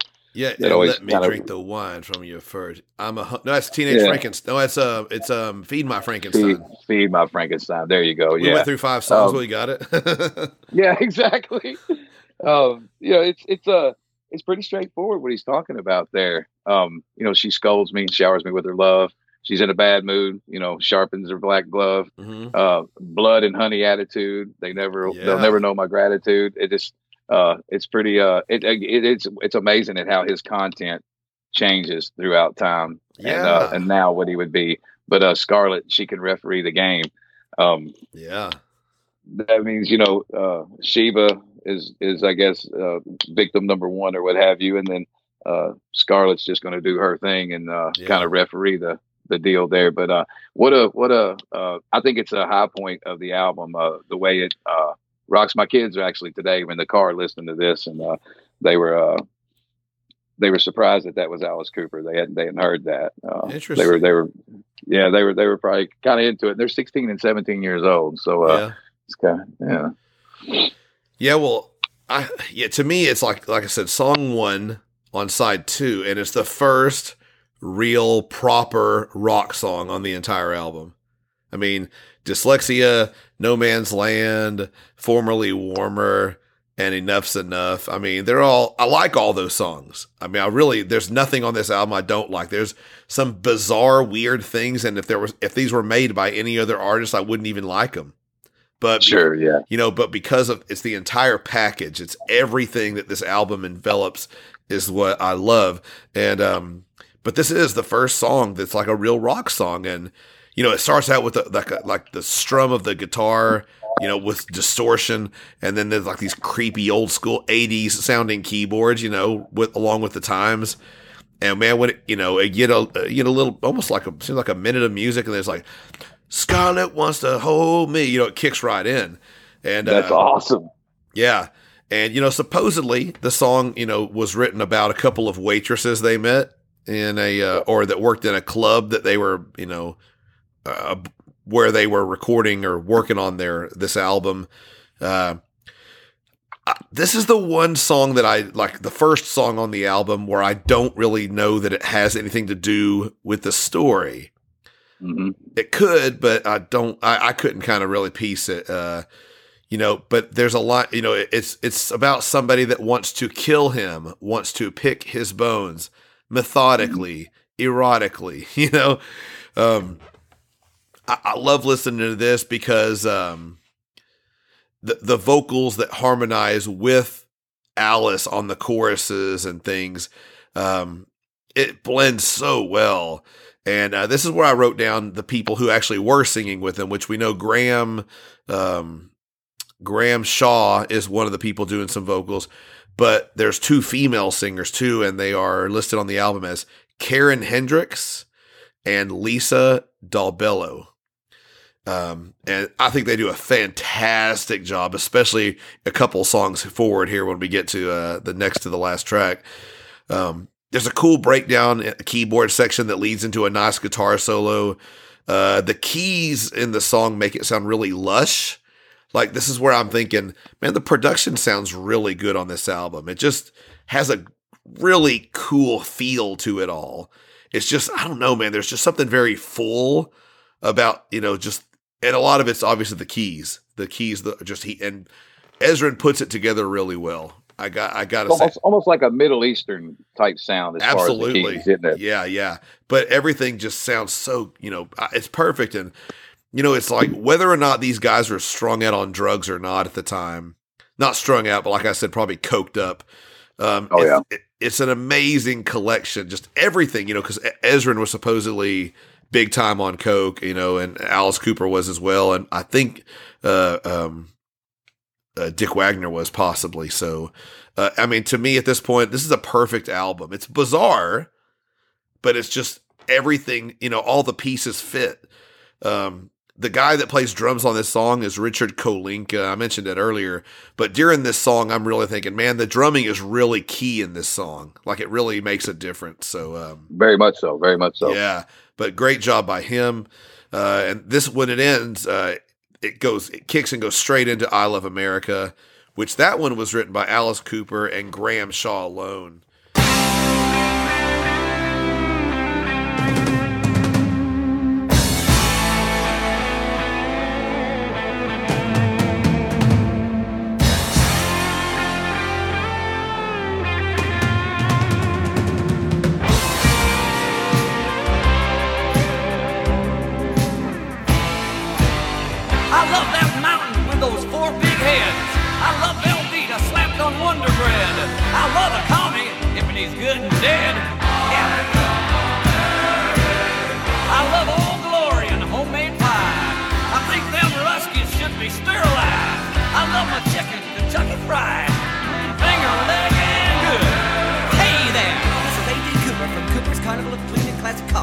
It's our 4th of July sale here at Cooper's Carnival of Clean and Classic Cars at the corner of Collins and Common. I got a lot full of the finest little cars money can buy if the prices even you can afford. So come on down and say hello to me and Granny and bring the kids to meet my snake. I say bye, Granny says bye, and the snake says, I love General Patton in World War II, my pocket fisherman and my crazy glue. I love the Beav and Wally too, yeah! I love the bomb, hot dogs, and mustard. I love my girl, but I sure don't trust her. I love what the Indians did to Custer.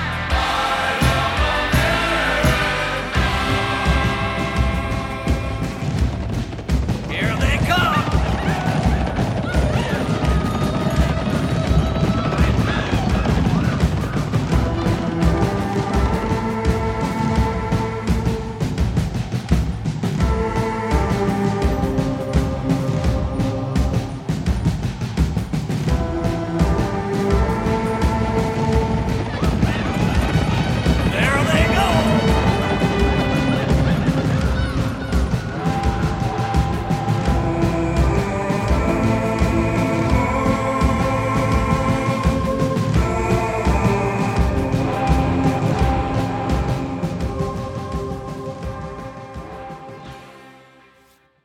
It starts off, with the big drums and the guitar line, and it leads us into a fun Alice Cooper song. Just one of the goofy ones. Like I would almost say something like, "I ain't got a mom, but I ain't got a dad." Something. Yeah, exactly. Something like where there's some seriousness in the lyrics, but there's a lot of goofiness in the lyrics at the same time. Can't go to school because I ain't got a gun. Yeah. That's about as serious as it gets, but he's still playful in there, and he's getting the point across. Oddly enough, I ain't got a gun because I ain't got a job, so I'm looking with a girl with a gun and a job and a house with cable. But one of my favorite lines. I love how this opens up. I love that mountain with those 4 big heads, and I can't tell you. I've been to Mount Rushmore. And I can't tell you how many times I've led into telling people I went to Mount Rushmore by telling them, I went to that mountain with those 4 big heads, just on purpose, And sometimes I can't remember it, so I go, the mountain with the 4 big heads, and then they go, oh, Mount Rushmore, yeah, that's it. Yeah, that's it. To me, this kind of paints the picture of a true-blooded American patriot hick redneck kind of guy, throughout the whole song, even as we get, I love my car and On the lyrics, I think it says bar. I think I love my bar and I love my truck. I do most anything to make a buck. I love a waitress who loves to flirt. Flirt. It's just they're the best kind. Yeah, exactly. But like that, it just reminds me of that redneck, just American patriot kind of guy. I love the line where he says, I love what the Indians did to Custer. And then you get like the war drums, and then you get that kind of really cool, like the horses riding, and then they get that, oh, here they come. Oh. It's a really, it's a cool sounding singing part, I think, whatever it is. I don't know if it's Native American but man, yeah, there they come. A native feel, doesn't it? It does. I really like that. And I wrote down whatever it is, it has a great, and it's got a powerful feel to it, and it's in the middle of this just goofball song. Oh yeah. Yeah. And then, the one other line I wrote down that I really think makes me laugh in this song. He says, I graduated, but I ain't that bright. But he says, I graduated, but I ain't that bright. Yes. But that's toward the end, and it's a fun, goofy song. And, it could be an Alice Cooper national anthem if we didn't have Lost in America. Like those two go hand in hand, really. So I agree. What do you think about I Love America? I think this is one of the. Like you said, it's one of the funnest Alice Cooper songs that he's ever recorded. I think, in my opinion, look. I'm from Kentucky. We're not South, but we are, we're noticed as wink, wink rednecks. You're from the South. So, this is good old boy. You see this stuff around here with the flags flying, and it doesn't get any more American than, Velveeta slapping on some Wonder Bed. Could anybody but Alice Cooper get away with, especially in 1983 with, I Love a Commie, especially if he's good and dead. Yeah. Could anybody else, get away with that? Everybody took it as, it's Alice Cooper's tongue in cheek. Of course, Sure. That next verse is, homemade pie, of course. Ruskies being sterilized, but then I love my chicken Kentucky Fried Finger licking good. That's, of course, the way it just changes. And you had called me a couple of weeks ago, maybe a month ago, and you referred to A.B. Cooper from Cooper's Carnival of Clean Classic Cars. And I think it was at the gym, and it was the funniest thing. People were looking at me like I was a crazy person with my headphones on over there, chuckling to myself. Yeah, the corner of Commerce and Collins. Yeah, that's it. I say bye, Granny says bye, and the snake says, "Sss." That is so great. And the pocket fisherman and Crazy Glue, like we talked earlier, it's weird that this was never even released as a single in the States, and it barely was in overseas, and then it's about America, and do they understand, what the pocket fisherman, and I'm sure they did Crazy Glue, but do they get the? I love the Beav and Wally too. yeah, exactly. There's a lot of stuff right there, and then he goes into like Nurse Rosetta, if you recall from the Inside, some of the tongue in cheek kind of lyrics he uses there. Oh, yeah. He does the same thing here with the tight skirt, like you said, the nice pair. Yeah. Too Loud, the Rockets' Red Glare, and then who didn't watch the A-Team every Tuesday night? Right. And of course he mentions Detroit in here again, like he does a lot of. He loves Detroit. He loves Detroit, even though he admits he's not really from Detroit, but he claims Detroit. So yeah. And then of course, like you said, with the here we go with Buck again. It's popped up on the album again. He would do almost anything to make a buck. And then the waitress, that's just classic Alice Cooper. I could imagine back then, parents hearing that and bracing for, it wasn't as bad as we thought it was going to be. Yeah. Okay, he's a little more clever than we thought. Yeah. And then it finishes it up with, you ain't going to catch me at no Mayday rally. That's what he says. It's fading out, and you can barely hear it. It's funny. Yeah, I didn't know. I would never. It's kind of like a Department of Youth when he says, "And who gave it to you? The power?" And they say, "Donny Osmond." And he's like, goes, "What?" Yeah, I didn't know this. Had it not been for the internet and not having the liner notes, Steve, I probably would have not really been able to decipher what he said there. But I was listening to it earlier, and it's like I could almost catch it, and I was like, "It's not anything that sounds like it's too important. It's just funny." So. Sure, little on the way out thing to leave you with, but it's a totally fun song. I really, to me, it's It's Alice Cooper and my generation's version of "Proud to Be an American," the Lee Greenwood song. Yeah, exactly. Cooperized, if you will. Right. There you go. Oh man. So okay, track number 8 is called "Fresh Blood." It's written by Alice Cooper, Dick Wagner, and Bob Ezrin again.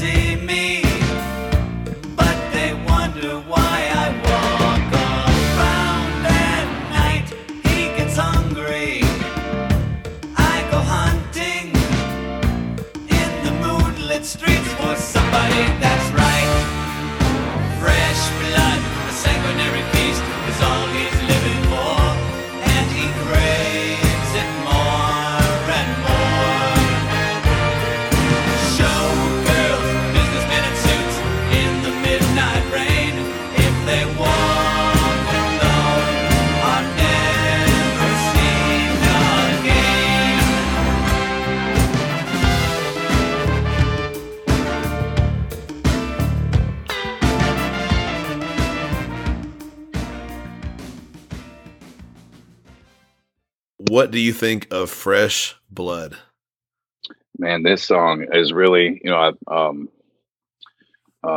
think that this is close to being my favorite song on the album. Yeah.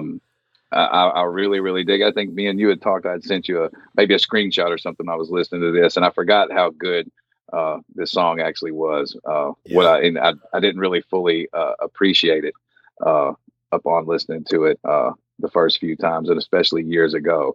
But what a great little ditty. So today, real quick, we were talking, and you were. So I live where there's not really good reception, and you had texted me, and I did get back with you, but it just didn't go out. So yeah. I took my kids. My son's a humongous Nicolas Cage. And so the Renfield movie came out, and he's been wanting to see it. So I took him today. And as I left, again, we're listening to this album. I'm getting ready to talk to you about it tonight. And this reminded me a lot of the movie we had just watched, which, by the way, kind of a shameless plug if any of the listeners. It's a really, really good movie. It's a super, super great movie. Not for the youngsters, but it's really good. But when I'm listening to this, it's got a whole new meaning. Now that I'm coming out, of course, it's based on, it's Dracula is the story. But I had read that when him and Cheryl was going through a divorce, and she had took Calico back to Chicago, and he references in there. He says in the paper seems a florist. I thought it always said she's a florist, but it says seems a florist, and it says found in Lincoln Park, died of some anemia. Yeah. The way he says it out there. And no one raped her. Poor Dolores just detained her and drained her on the spot. So in my mind, I'm thinking it's not Dracula, of course, I don't think. But if it's like Chicago, if he's thinking about what's happening there, and if he's just kind of venting again, he doesn't remember all this. Sure. He says fresh blood. It goes through me, flows through me, inside of me, cry to me. Those ladies singing there is, to me, that is the best probably spot on this record, man. It's got that 70s kind of almost like gospel singers. I'm a sucker for that, that gospel. A lot of rock and roll artists and stuff through the 80s and 90s did that. And they had like the little chorus or, like the singers like that. It was even Motley Crue and stuff's done that. So I'm a sucker for that and horns. So it just, at the end of this, the second half of the song where it just repeats over and over, flows, it goes through me. I remember sending that to you and how just it was infected me and how it was just over and over. I could listen to that all day long. and it's a showgirls, businessmen in suits in the midnight rain. If they walk alone, they're never seen again. Yeah. There's a Jack the Ripper, and that's where I was going with the Chicago thing. Sure. Yeah, but it's and then was this Sunny? It's Yeah. I haven't really put everything together on this, but I like it where he goes out hungry and he goes out hunting. So is he just hungry for killing? Is he hungry for the blood? Or he's talking about fresh blood. You just gave me an idea. Yeah. Wow. Yeah. So it's all over the place, but I really, really enjoy it. I think that again, at this point, I'm really starting to appreciate Wagner even more as I'm hearing the solos and stuff in here. Because I mean, again, I so wish that they would have got to do an from the inside, get his thoughts on that, and get it documented. That would have been awesome. Yeah, yeah. This is the one song on the album that was the bass was not played by Dick Wagner. This one was played by John Prakash. And it starts with the drums and it's got, this little keyboard thing that's going on that sounds like horns. Da na na na na na na na ba. Sounds really cool. That is awesome. Yeah. That is really infectious. Yeah. But it sounds really cool, but it's got kind of a dark vibe to it still.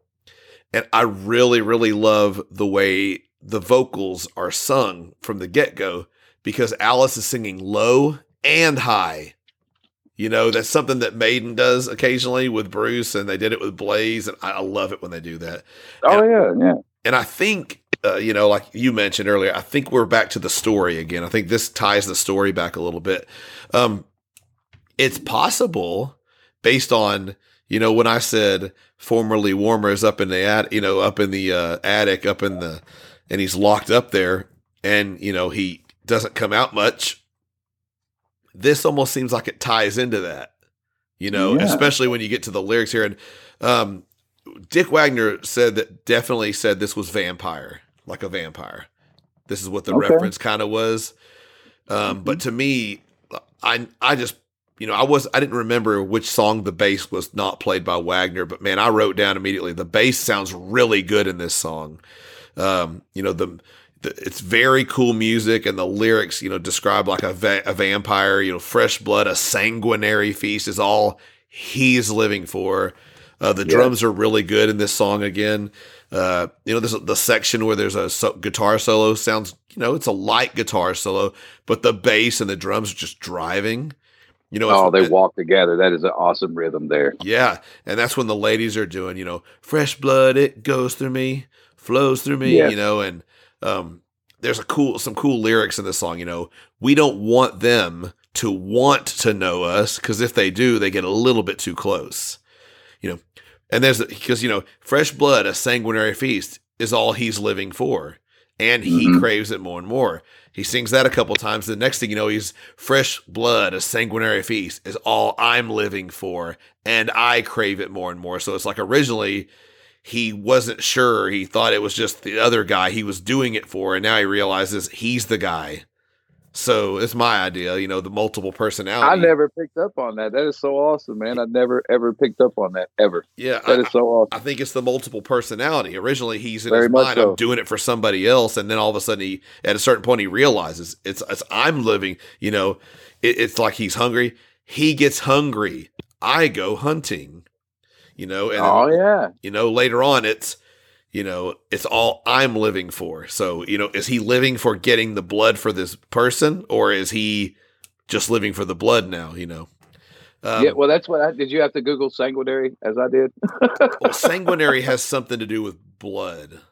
Yeah, that's what it was, bloodshed or bloodthirsty or murderous. I kind of assumed that's I don't know what it meant, but I don't know where I heard that, but I knew it from somewhere. Yeah. So, okay. But yeah, I wrote down the same thing at the end of the song, fresh blood. There's a certain part where the drums and the music just like kicks up a notch big time. Yes. And they're like, fresh blood, it goes to me, flows. It's just so awesome. And then I could listen to that over and over. I could listen to that for an hour. It's one of the best parts on the entire album. Musically and just, it probably is. Yes. Well, now there's one other musical moment that I haven't got to yet that we will get to. Oh yeah. Yeah. I think I know where you're going. Yeah. But then there's that one line where it's like, fresh blood inside of me, cry to me, hey, whatever. Yes. And that lady it reminds me of that Pink Floyd song that's on Dark Side of the Moon, where the lady just basically goes, whoa, whoa, whoa. Yes. Is that yes, the very popular song. It's all over the radio. Sarah. Is it Us and Them? What's the name of that song, the Pink Floyd song that you like, where the girls, whoa, what's that called? It's called The Great Gig in the Sky. Yeah. That's it. Good job, Sarah. Yeah. Good job, Sarah. Good job, Sarah. No, we're good. We're guys. You're raising her right, Steve. She found that on her own. One day she came and she goes, "Hey, I like this song." And she starts playing it. And I'm like, "Whoa!" Immediately, and so I made her listen to the whole Dark Side of the Moon album. I was like, "You realize?" And it was cool because when we listened to it, she would go, "Oh, this reminds me of that, and this reminds me of that," and it's like, yeah, there's themes throughout the album. It's really cool. So okay, so we got one more song, the album closer, "Pass the Gun Around." It's the only song on the album written by Alice Cooper and Dick Wagner alone.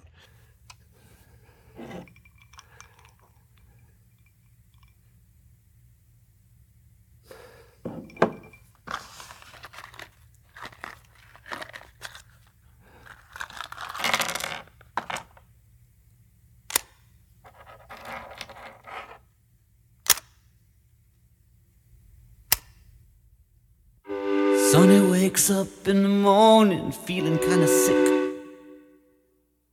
Needs a little Stoli vodka, needs it really quick. Sees a little blood run from his eyes, feels a little hotel paralyzed. Pass a gun around, give everyone a shot, give everyone a shot. You gotta pass a gun around and throw me in the local river, let me float away.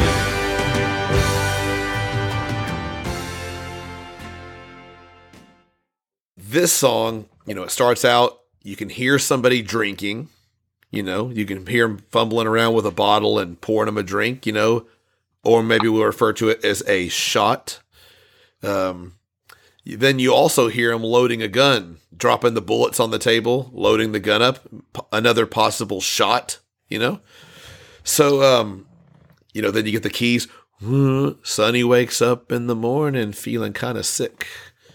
Needs a little Stoli vodka, needs it really quick. I have to add this in because Stoli vodka, if you've ever seen the Kiss interview on the Tom Snyder show where Ace is just on fire.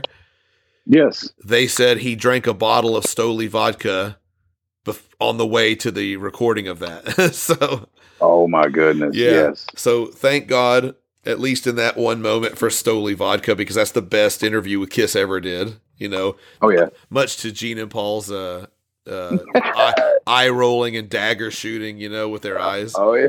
Yeah, they were fit to be tied. Yeah. But there's an interesting piece here where, in a documentary I saw recently, the one I sent to you, Alice Cooper talks about seeing blood coming out of his eyes.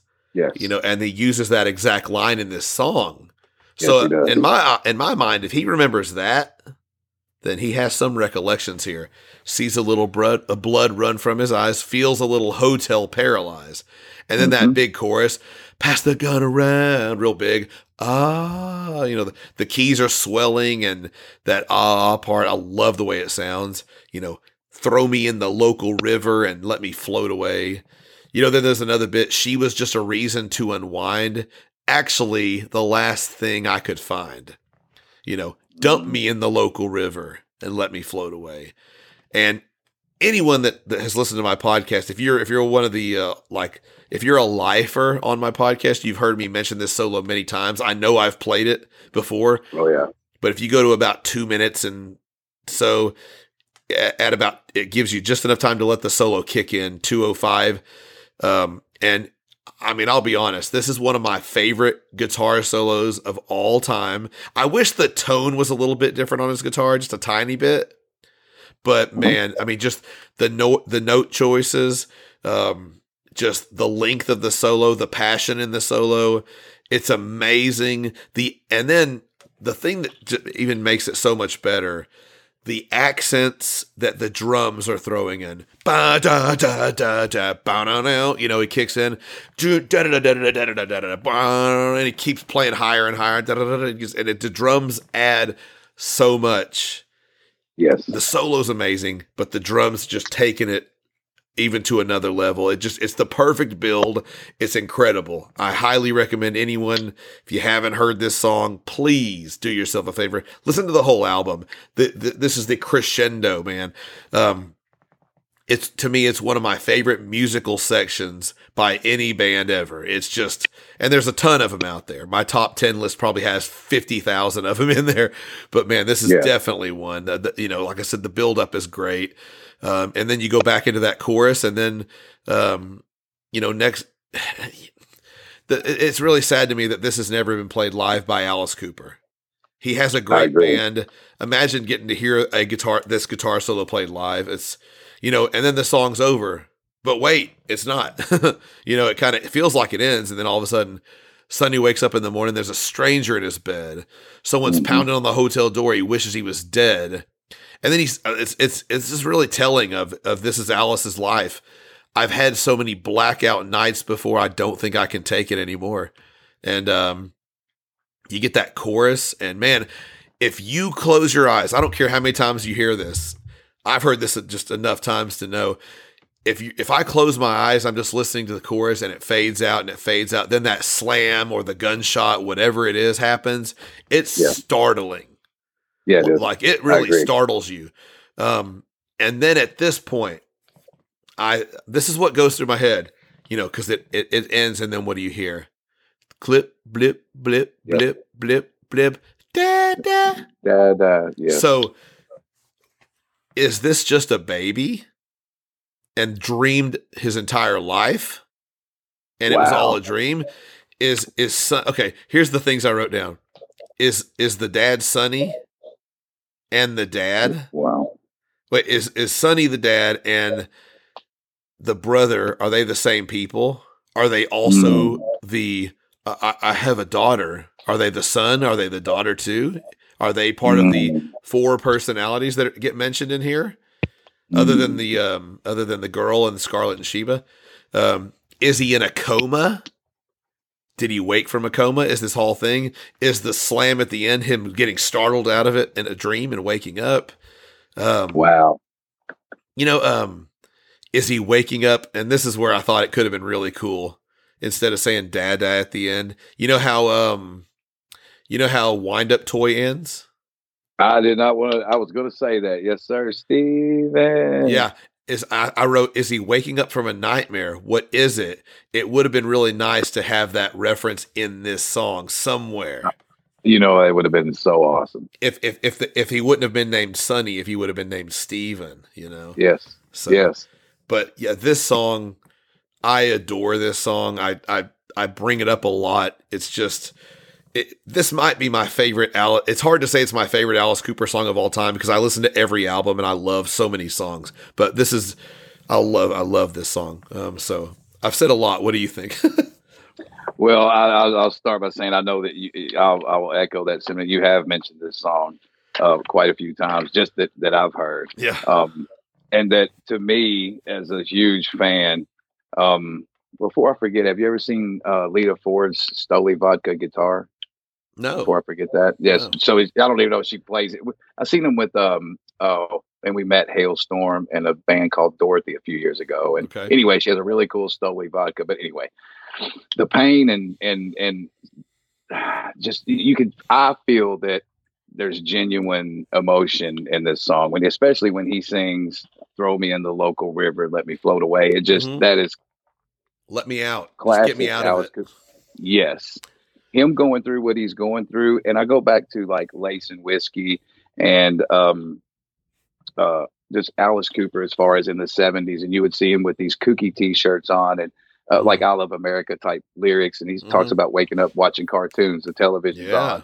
a couple of party balloons and the money's all gone. It's like you almost see that he's sitting there writing that, like from the inside. He's literally writing that from, his visual perspective. Yeah. And he talks about she was just a reason to unwind, and actually the last thing I could find, Yeah. like you were saying. But was he referring to Cheryl at that time? Was he referring to a regret as far as his marital status? Yeah. That always made me think. And was he just regretful for that? Sure. To me, I always thought for years, but even more so in the last couple of weeks or months, that this could have very easily, in my opinion, been his suicide note. He was going into the rehab after this. I don't know if he really knew when he was penning these lyrics that he was going. I don't know if he knew that he knew, or if he, but when he talked about, I've had so many blackout nights before, I don't think I can take this anymore. It just really made me feel, you talked about it earlier. I don't know if we were recording or not, but when these artists that we grew up on starting to get old, a friend of mine said a couple of weeks ago, he said, man, you probably call in to work if Alice Cooper dies, huh? And I'm like, I never thought about it, but by George, would I be unresponsible if I Sure. Yeah. Well, but this is a very, very emotional song to me. And when I heard you had mentioned it, again, I was at the gym and I heard that solo, and I was like, I'm not really recalling that solo. Holy cow, I was blown away. Yes. And I've since read just looking at reviews and stuff about this album, and everybody, whether it's just some music critic or it's some actual fan of Alice Cooper's lifelong, or just, familiar with some of his stuff, they all reference that guitar solo. Oh, it's so and great. the feeling and the emotion. Oh, it'll make you cry, man. Yes. I think I echo what you said, is if anybody listening has not heard this, to do yourself a favor, just forget about who's singing it and who the artists and stuff are, and just listen to this. It's a great song from start to finish, no matter who the artist did amazing. it. But I'm really glad and grateful that he did this song and recorded it, whether he remembers it or not. Great way to finish, like Wind Up Toy, Steven. Mm-hmm. A lot of Alice Cooper records, he ends on a pretty deep, creepy note. Yes, very much so. And so it answers not really any questions. And I've got more. I'm sitting here, even pulled up the lyrics and looking at them. And since you've gave me a couple of ideas and what you think about it, there's questions still. And that's one thing I like about, is it a concept album? Is it a semi-concept album? Mm-hmm. It leaves you guessing, but it also provokes your thought process. And when you're saying somebody, when he says he wakes up in the morning, there's a stranger in his bed, is he talking about the regret, the lady that was just a reason to get away? Yeah. Or was this him? Was he seeing himself? Oh, wow. Yeah. Yeah. Is that me? It's just, there's so much there that could be interpreted. Sometimes I gotta play me. It's really hard to what was he say? Sometimes I gotta play me. It's really hard to stay me. Yes, when you said that, that's exactly what I was sitting there. That's what made me think. Wow. I wonder if that's two of them. Yeah, makes you wonder, huh? God, this is just such a great. To me, any album that gets you thinking this much is just awesome. It's awesome. Very much so. I think we could sit down for several hours and just really break this down and get Matt and Kirsty to listen to it and see what they think about it too. It's that good of a record. It really is. And I wouldn't have said this, Steve, 6 months ago.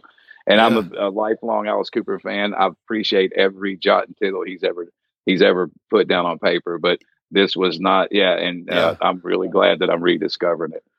Well, I hope that those two will go listen to it, and I would be interested to hear their take. Kirsty, she has a real knack for looking at things a little differently than I do, and sometimes she finds a lot of things that I may not find. So I'd be really interested to hear her take. And Matt's the same way, man. They're both really awesome with that stuff. So I'd be really interested to hear their takes as well. That's what made me think you guys are the perfect yin and yang to one another, all three of you guys. And when we started talking about this, I was like, I wonder what they would think about this. And maybe one day you'll find out.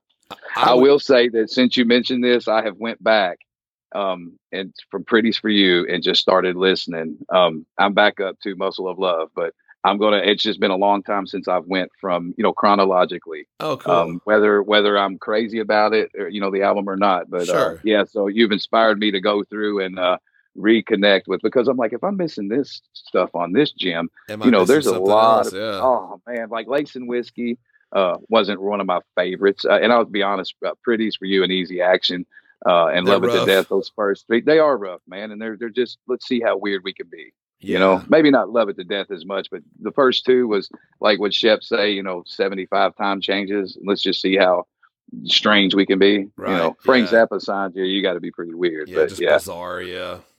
very much so. Very much so. Well, I guess. Interesting stuff. Yeah, absolutely, man. It's really awesome. This is like exactly what I was hoping for, is that we would just kind of really dig in. And I mean, I've heard people talk about it, but I haven't listened to a ton of things about this. So, but now what I want to do is I want to rank the songs, from 9 to 1. I mean, I guess we'll count, count DaDa, I guess, and rank them, from our, I hate to say least favorite to favorite, because I like every one of these songs. Sure, gotcha. So I'll start us off. Just to, I have DaDa at number 9, not because I don't like it, but just because it's the introduction to the album, and it sets the stage with the really bizarre conversation. So, what about you? What do you have at number 9? The same. It would definitely be, definitely be DaDa at number 9. Just because if it is Cooper's lyrics or vocals in there, that's not performance, and it's a little strange to me. Has more of a Pink Floyd vibe than I care to have on my Alice Cooper records. But Okay. hey, I'm not the world famous artist here. But yeah, I'm number 9 with DaDa. Yeah. Now for me, you know what? I feel like we'll match up on the next one too, actually. I have at number 8, and I like I said, I like all these songs. I don't even feel like I need to justify, because I think I've basically, been just drooling all over this album for a couple hours here. My number 8 is Dyslexia.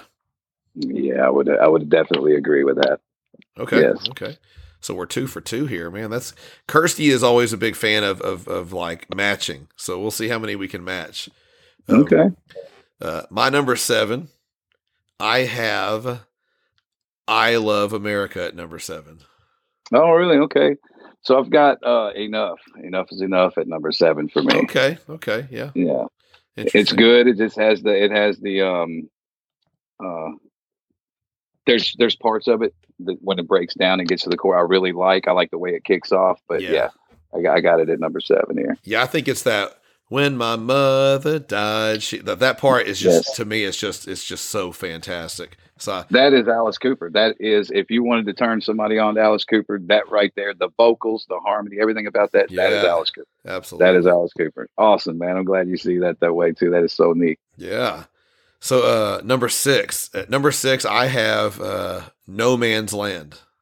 Okay. I've got Scarlet and Sheba at number 6. Really like it. And I'll tell you what, though, I will say, though, on the album, though, Steve, especially the way you delivered it there, the first line of that is probably my favorite line of this album, though. That first line, the way he comes out with that, and the red veil dress, that is just, that is really, really, I like that a lot. Man, it's just so cool, because it's just, Charlotte wants, it kicks in like that, it's like all this weird, it's this weird, just weird 80s. It almost sounds like it'd be from like a real B-level horror movie, That keyboard, that does remind me of like the Toxic Avenger or something. Yeah. The 80s type of Tromaville.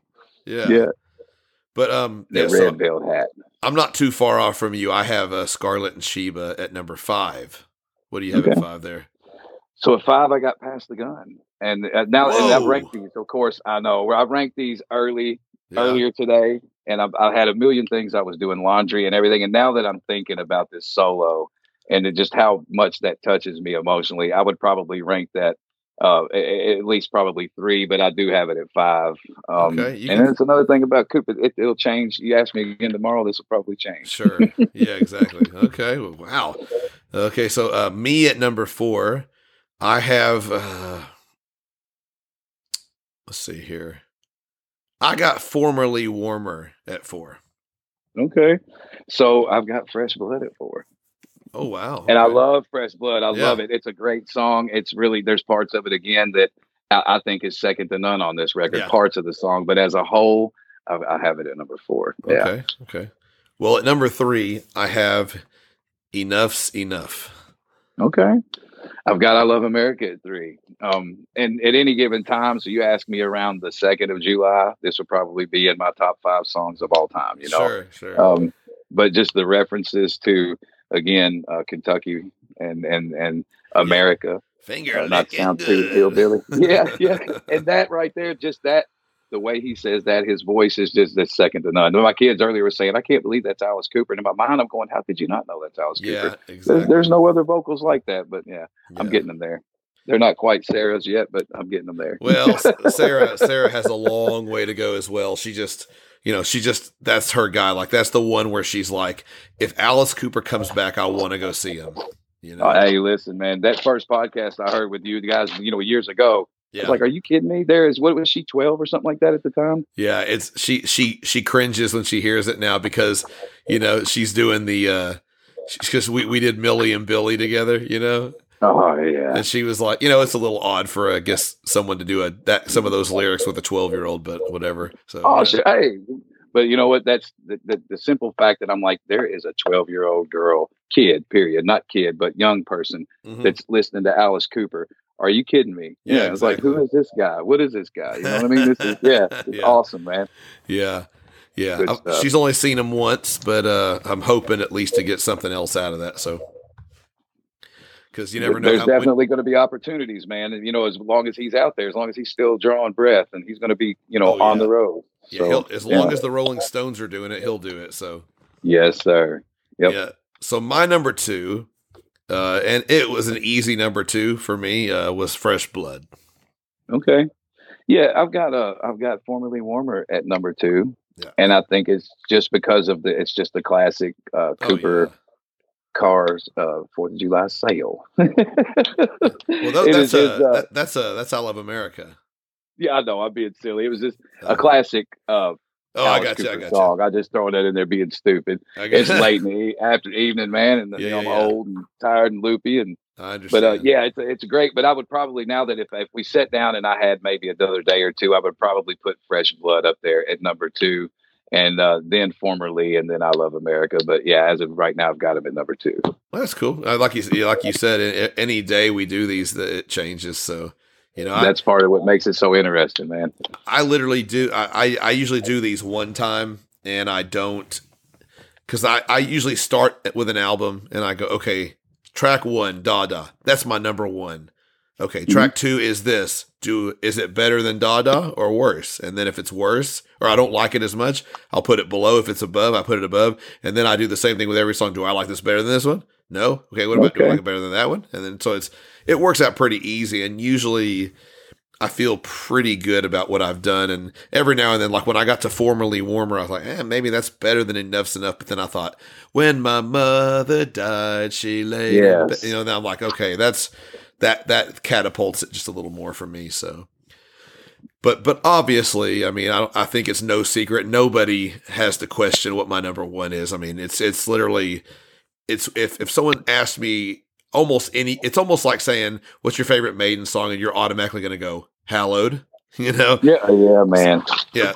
So for me, it's easily Pass the Gun Around. I love that song. And like you said, there's so much emotion. It's very, when he mentions a little blood running from his eyes, and he, talks about, the blackout nights, and obviously he had a couple of blackout years. I mean, it's an autobiographical song he wrote. It's not just, it fits in with the album a little bit because it says Sunny, but. Oh yeah.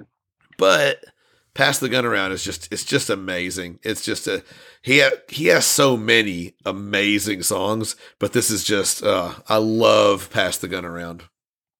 It's, that's, one of so if you're going to carry the baton for Alice Cooper, and as many times just that I've heard you mention it via the podcast and on the phone, that's one to carry the torch for. That's a very good representation. Yeah, and not a lot of people have heard it. It's not very it's a mainstream, shame. if you will. It's a shame, man. So what do you have at number one? I can't remember which one you've left out so far. No Man's Land. No Man's Land. There you go. Yeah, I know a lot of people, just reading reviews and stuff but I think it's like one of the Billy Bob Thornton. I didn't even just today threw that in there, but I'm not used to hearing him say the world's oldest profession, if you will, saying the word for that. Yeah. A lot of times, but just it's almost like one of the first. It's almost like a rap song. It's a spoken lyric, and the way he does it. And you said, like you mentioned earlier, the way he just mentions the way he delivers it, and then he goes back, and then the next verse will rhyme, and you don't even really, understand. And then this, if you're not really paying attention, it's kind of an adult themed, a very adult themed type of song. But if if the average, I was listening to it in the car with my kids, and they didn't make heads or tails of it, Sure. Anything. They didn't think anything of it. But and also it talks about, I hope you understand, I just want a night full of man, Sonny. So is he talking about Sonny, like as in Sonny, Sonny Boy, or is that as the name Sonny? I think it's definitely the name Sonny. I think it's true. Me too. Yeah. So who knows if Sonny got involved with the girl? He went out, he got a job. There's another theory here about this. He went out, he got a job, right? He got a job at the mall, at the mall playing Santa. He met the girl. He leaves with her because he's like, there's other jobs out there. So, right. So he leaves and he, gets into the, he ends up, well, maybe that starts him on a life of being this drinker and a womanizer. And one day he wakes up in the morning, there's a stranger in his bed, there's someone pounding on his hotel door, and he wishes he was dead. Who knows? Because if it says Sonny, that's the only thing you can really think. And maybe, if it's more than one person in the story, if it's the dad, let's say there is a dad and an older brother that's up in the attic or whatever, and then there's him, maybe the life, his mom being gone, everything drove him to drinking and just, trying to forget about things, forget that he had a, terrible dad. So who knows? Mm-hmm. Yeah, interesting. I got to thinking about this yesterday. It was yesterday, Saturday. And, it talks about coming in, she sits in his lap and so forth. And then it goes on to talk about, I'm looking for a real man. I'm looking for a steel man. I guess it's meaning STEEL, as far as man is steel. Yes. I'm going to show you a real good time. I'll pay you double overtime or so forth. And then it goes on to talk about, of course, I'm in no man's land. But it also says, come and lay on the floor with me. It's warmer by the fire and so forth. Yeah. You mentioned this earlier. She didn't know that there was more of me. Yeah. She'd had to learn to love all four of me, but also she didn't see through my disguise. She didn't notice when he talked about the thin with a delicate chin, the softness of my skin, the scent of my other personalities. Could this very well have been a female? Or maybe a dual, one of the dual, where, there's a certain thing where a person can be born with, it's very rare, but can, be born. That's what I was thinking. Yes. With former Lee, could that be former Lee with the deformity as far as both genders or what have you? Wow, been the man, that's reason even they deeper. were up in the, I don't know. I thought about that earlier, meant to bring that up, but you brought up something that made me think that very well. Interesting. I don't know. Sometimes I got to play me. It's really hard to stay me. Yeah. I'm looking for the real me. If only I could feel me. So does he/she even know? There's four personalities. It's deep. Maybe the doctor at the very beginning, when he says, I have a son, he goes, he takes good care of me. She takes good care of me. Yes.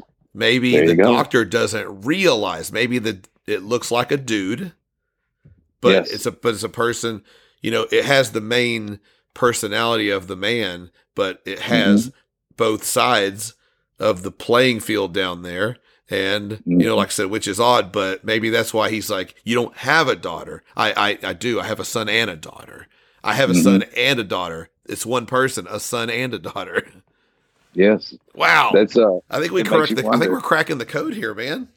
It's pretty heavy. It's definitely a lot to digest and chew on, if you will. It's so great. I love this album so much. And I mean, even if you take away the storyline so much, It's just a good album. It's all over the place. You got, Fresh Blood's a really cool song. Pass the Gun Around is just a great, I wouldn't call it a ballad. It reminds me maybe more of Kiss, I Still Love You, compared to saying like Kiss Forever. It's more I Still Love You, a dark ballad. And, I Love America's fun. Scarlet and Sheba's a rocker. Dyslexia is a fun, weird song. No Man's Land is an odd, fun, weird song. Formerly Warmer is kind of a dark ballad. Enough's Enough is kind of it's more of a new wave rock light, so I think this is a great album, man. Like I said, it's hard to say it's my favorite because it's like, if you had a gun to my head right now, I would absolutely say it's my favorite. But all right, got you but today I love, anyway. Right? I love a lot of other. I love Hey Stupid. I love Brutal Planet. I love Dragon Town. I love The Eyes of Alice Cooper. I love Dirty Diamonds. I love Paranormal. There's just so much good stuff. So I love Welcome to My Nightmare. So I think we agree there that all of those right in that area that you mentioned, that era, except, I'm not saying except for Along Came a Spider, but that was probably my least favorite from absolutely. The Last Temptation all the way down. Last Temptation was a really good record. Yeah, that's a good one too. I forgot to mention that one too. Yeah. But man, I think we've cracked the code, and I would be interested if there is anyone out there that does listen to this, that makes it all the way through this, that gets to this point, and you're a huge Alice Cooper fan. I would love, I have an email address. It's ironmaidenpodcast@gmail.com. I would love to hear from some people and have somebody say, hey, I think this is the theory. This is what happened. Or, wait, you're way off. It's this. Or, wow, I think you're onto something. And then throw some more ideas out there that might make both of us go, wow, yeah, there's something to that too. Wow, it's just, there's so many little things you can dig around, and I honestly haven't read a whole lot of the theories. I've read a little bit, and so I think it makes it easier to kind of come up with a theory on your own. So, yeah, absolutely. But man, I'll say, I know we've been on the phone for a long time, and I absolutely, I've really enjoyed talking to you. I really, really appreciate you taking all this time and coming on here and talking about this amazing Alice Cooper album with me. Hey, likewise, Steve. It's a pleasure as always to chat with you and to be on with you. I appreciate all the sweat equity you put into the show, and as well as Matt and Kirsty.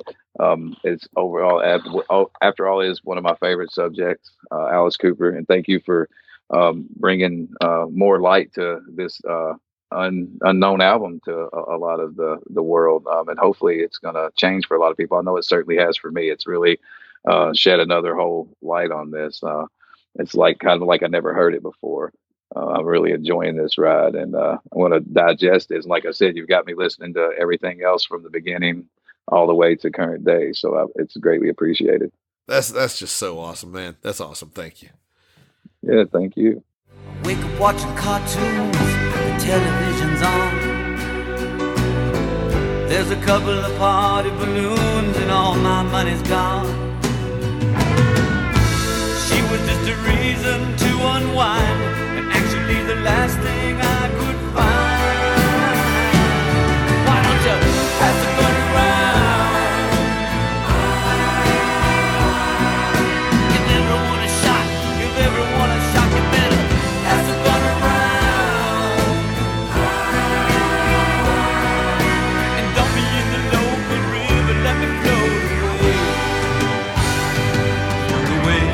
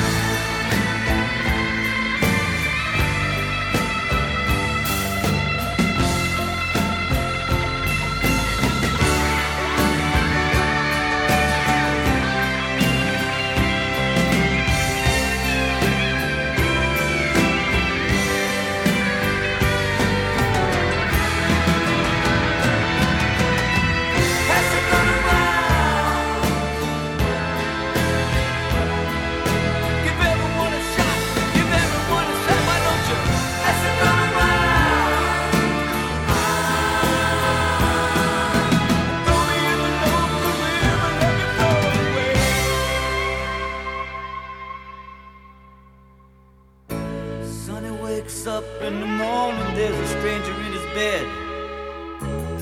Someone's pounding on the hotel door, he wishes he was dead. I have so many black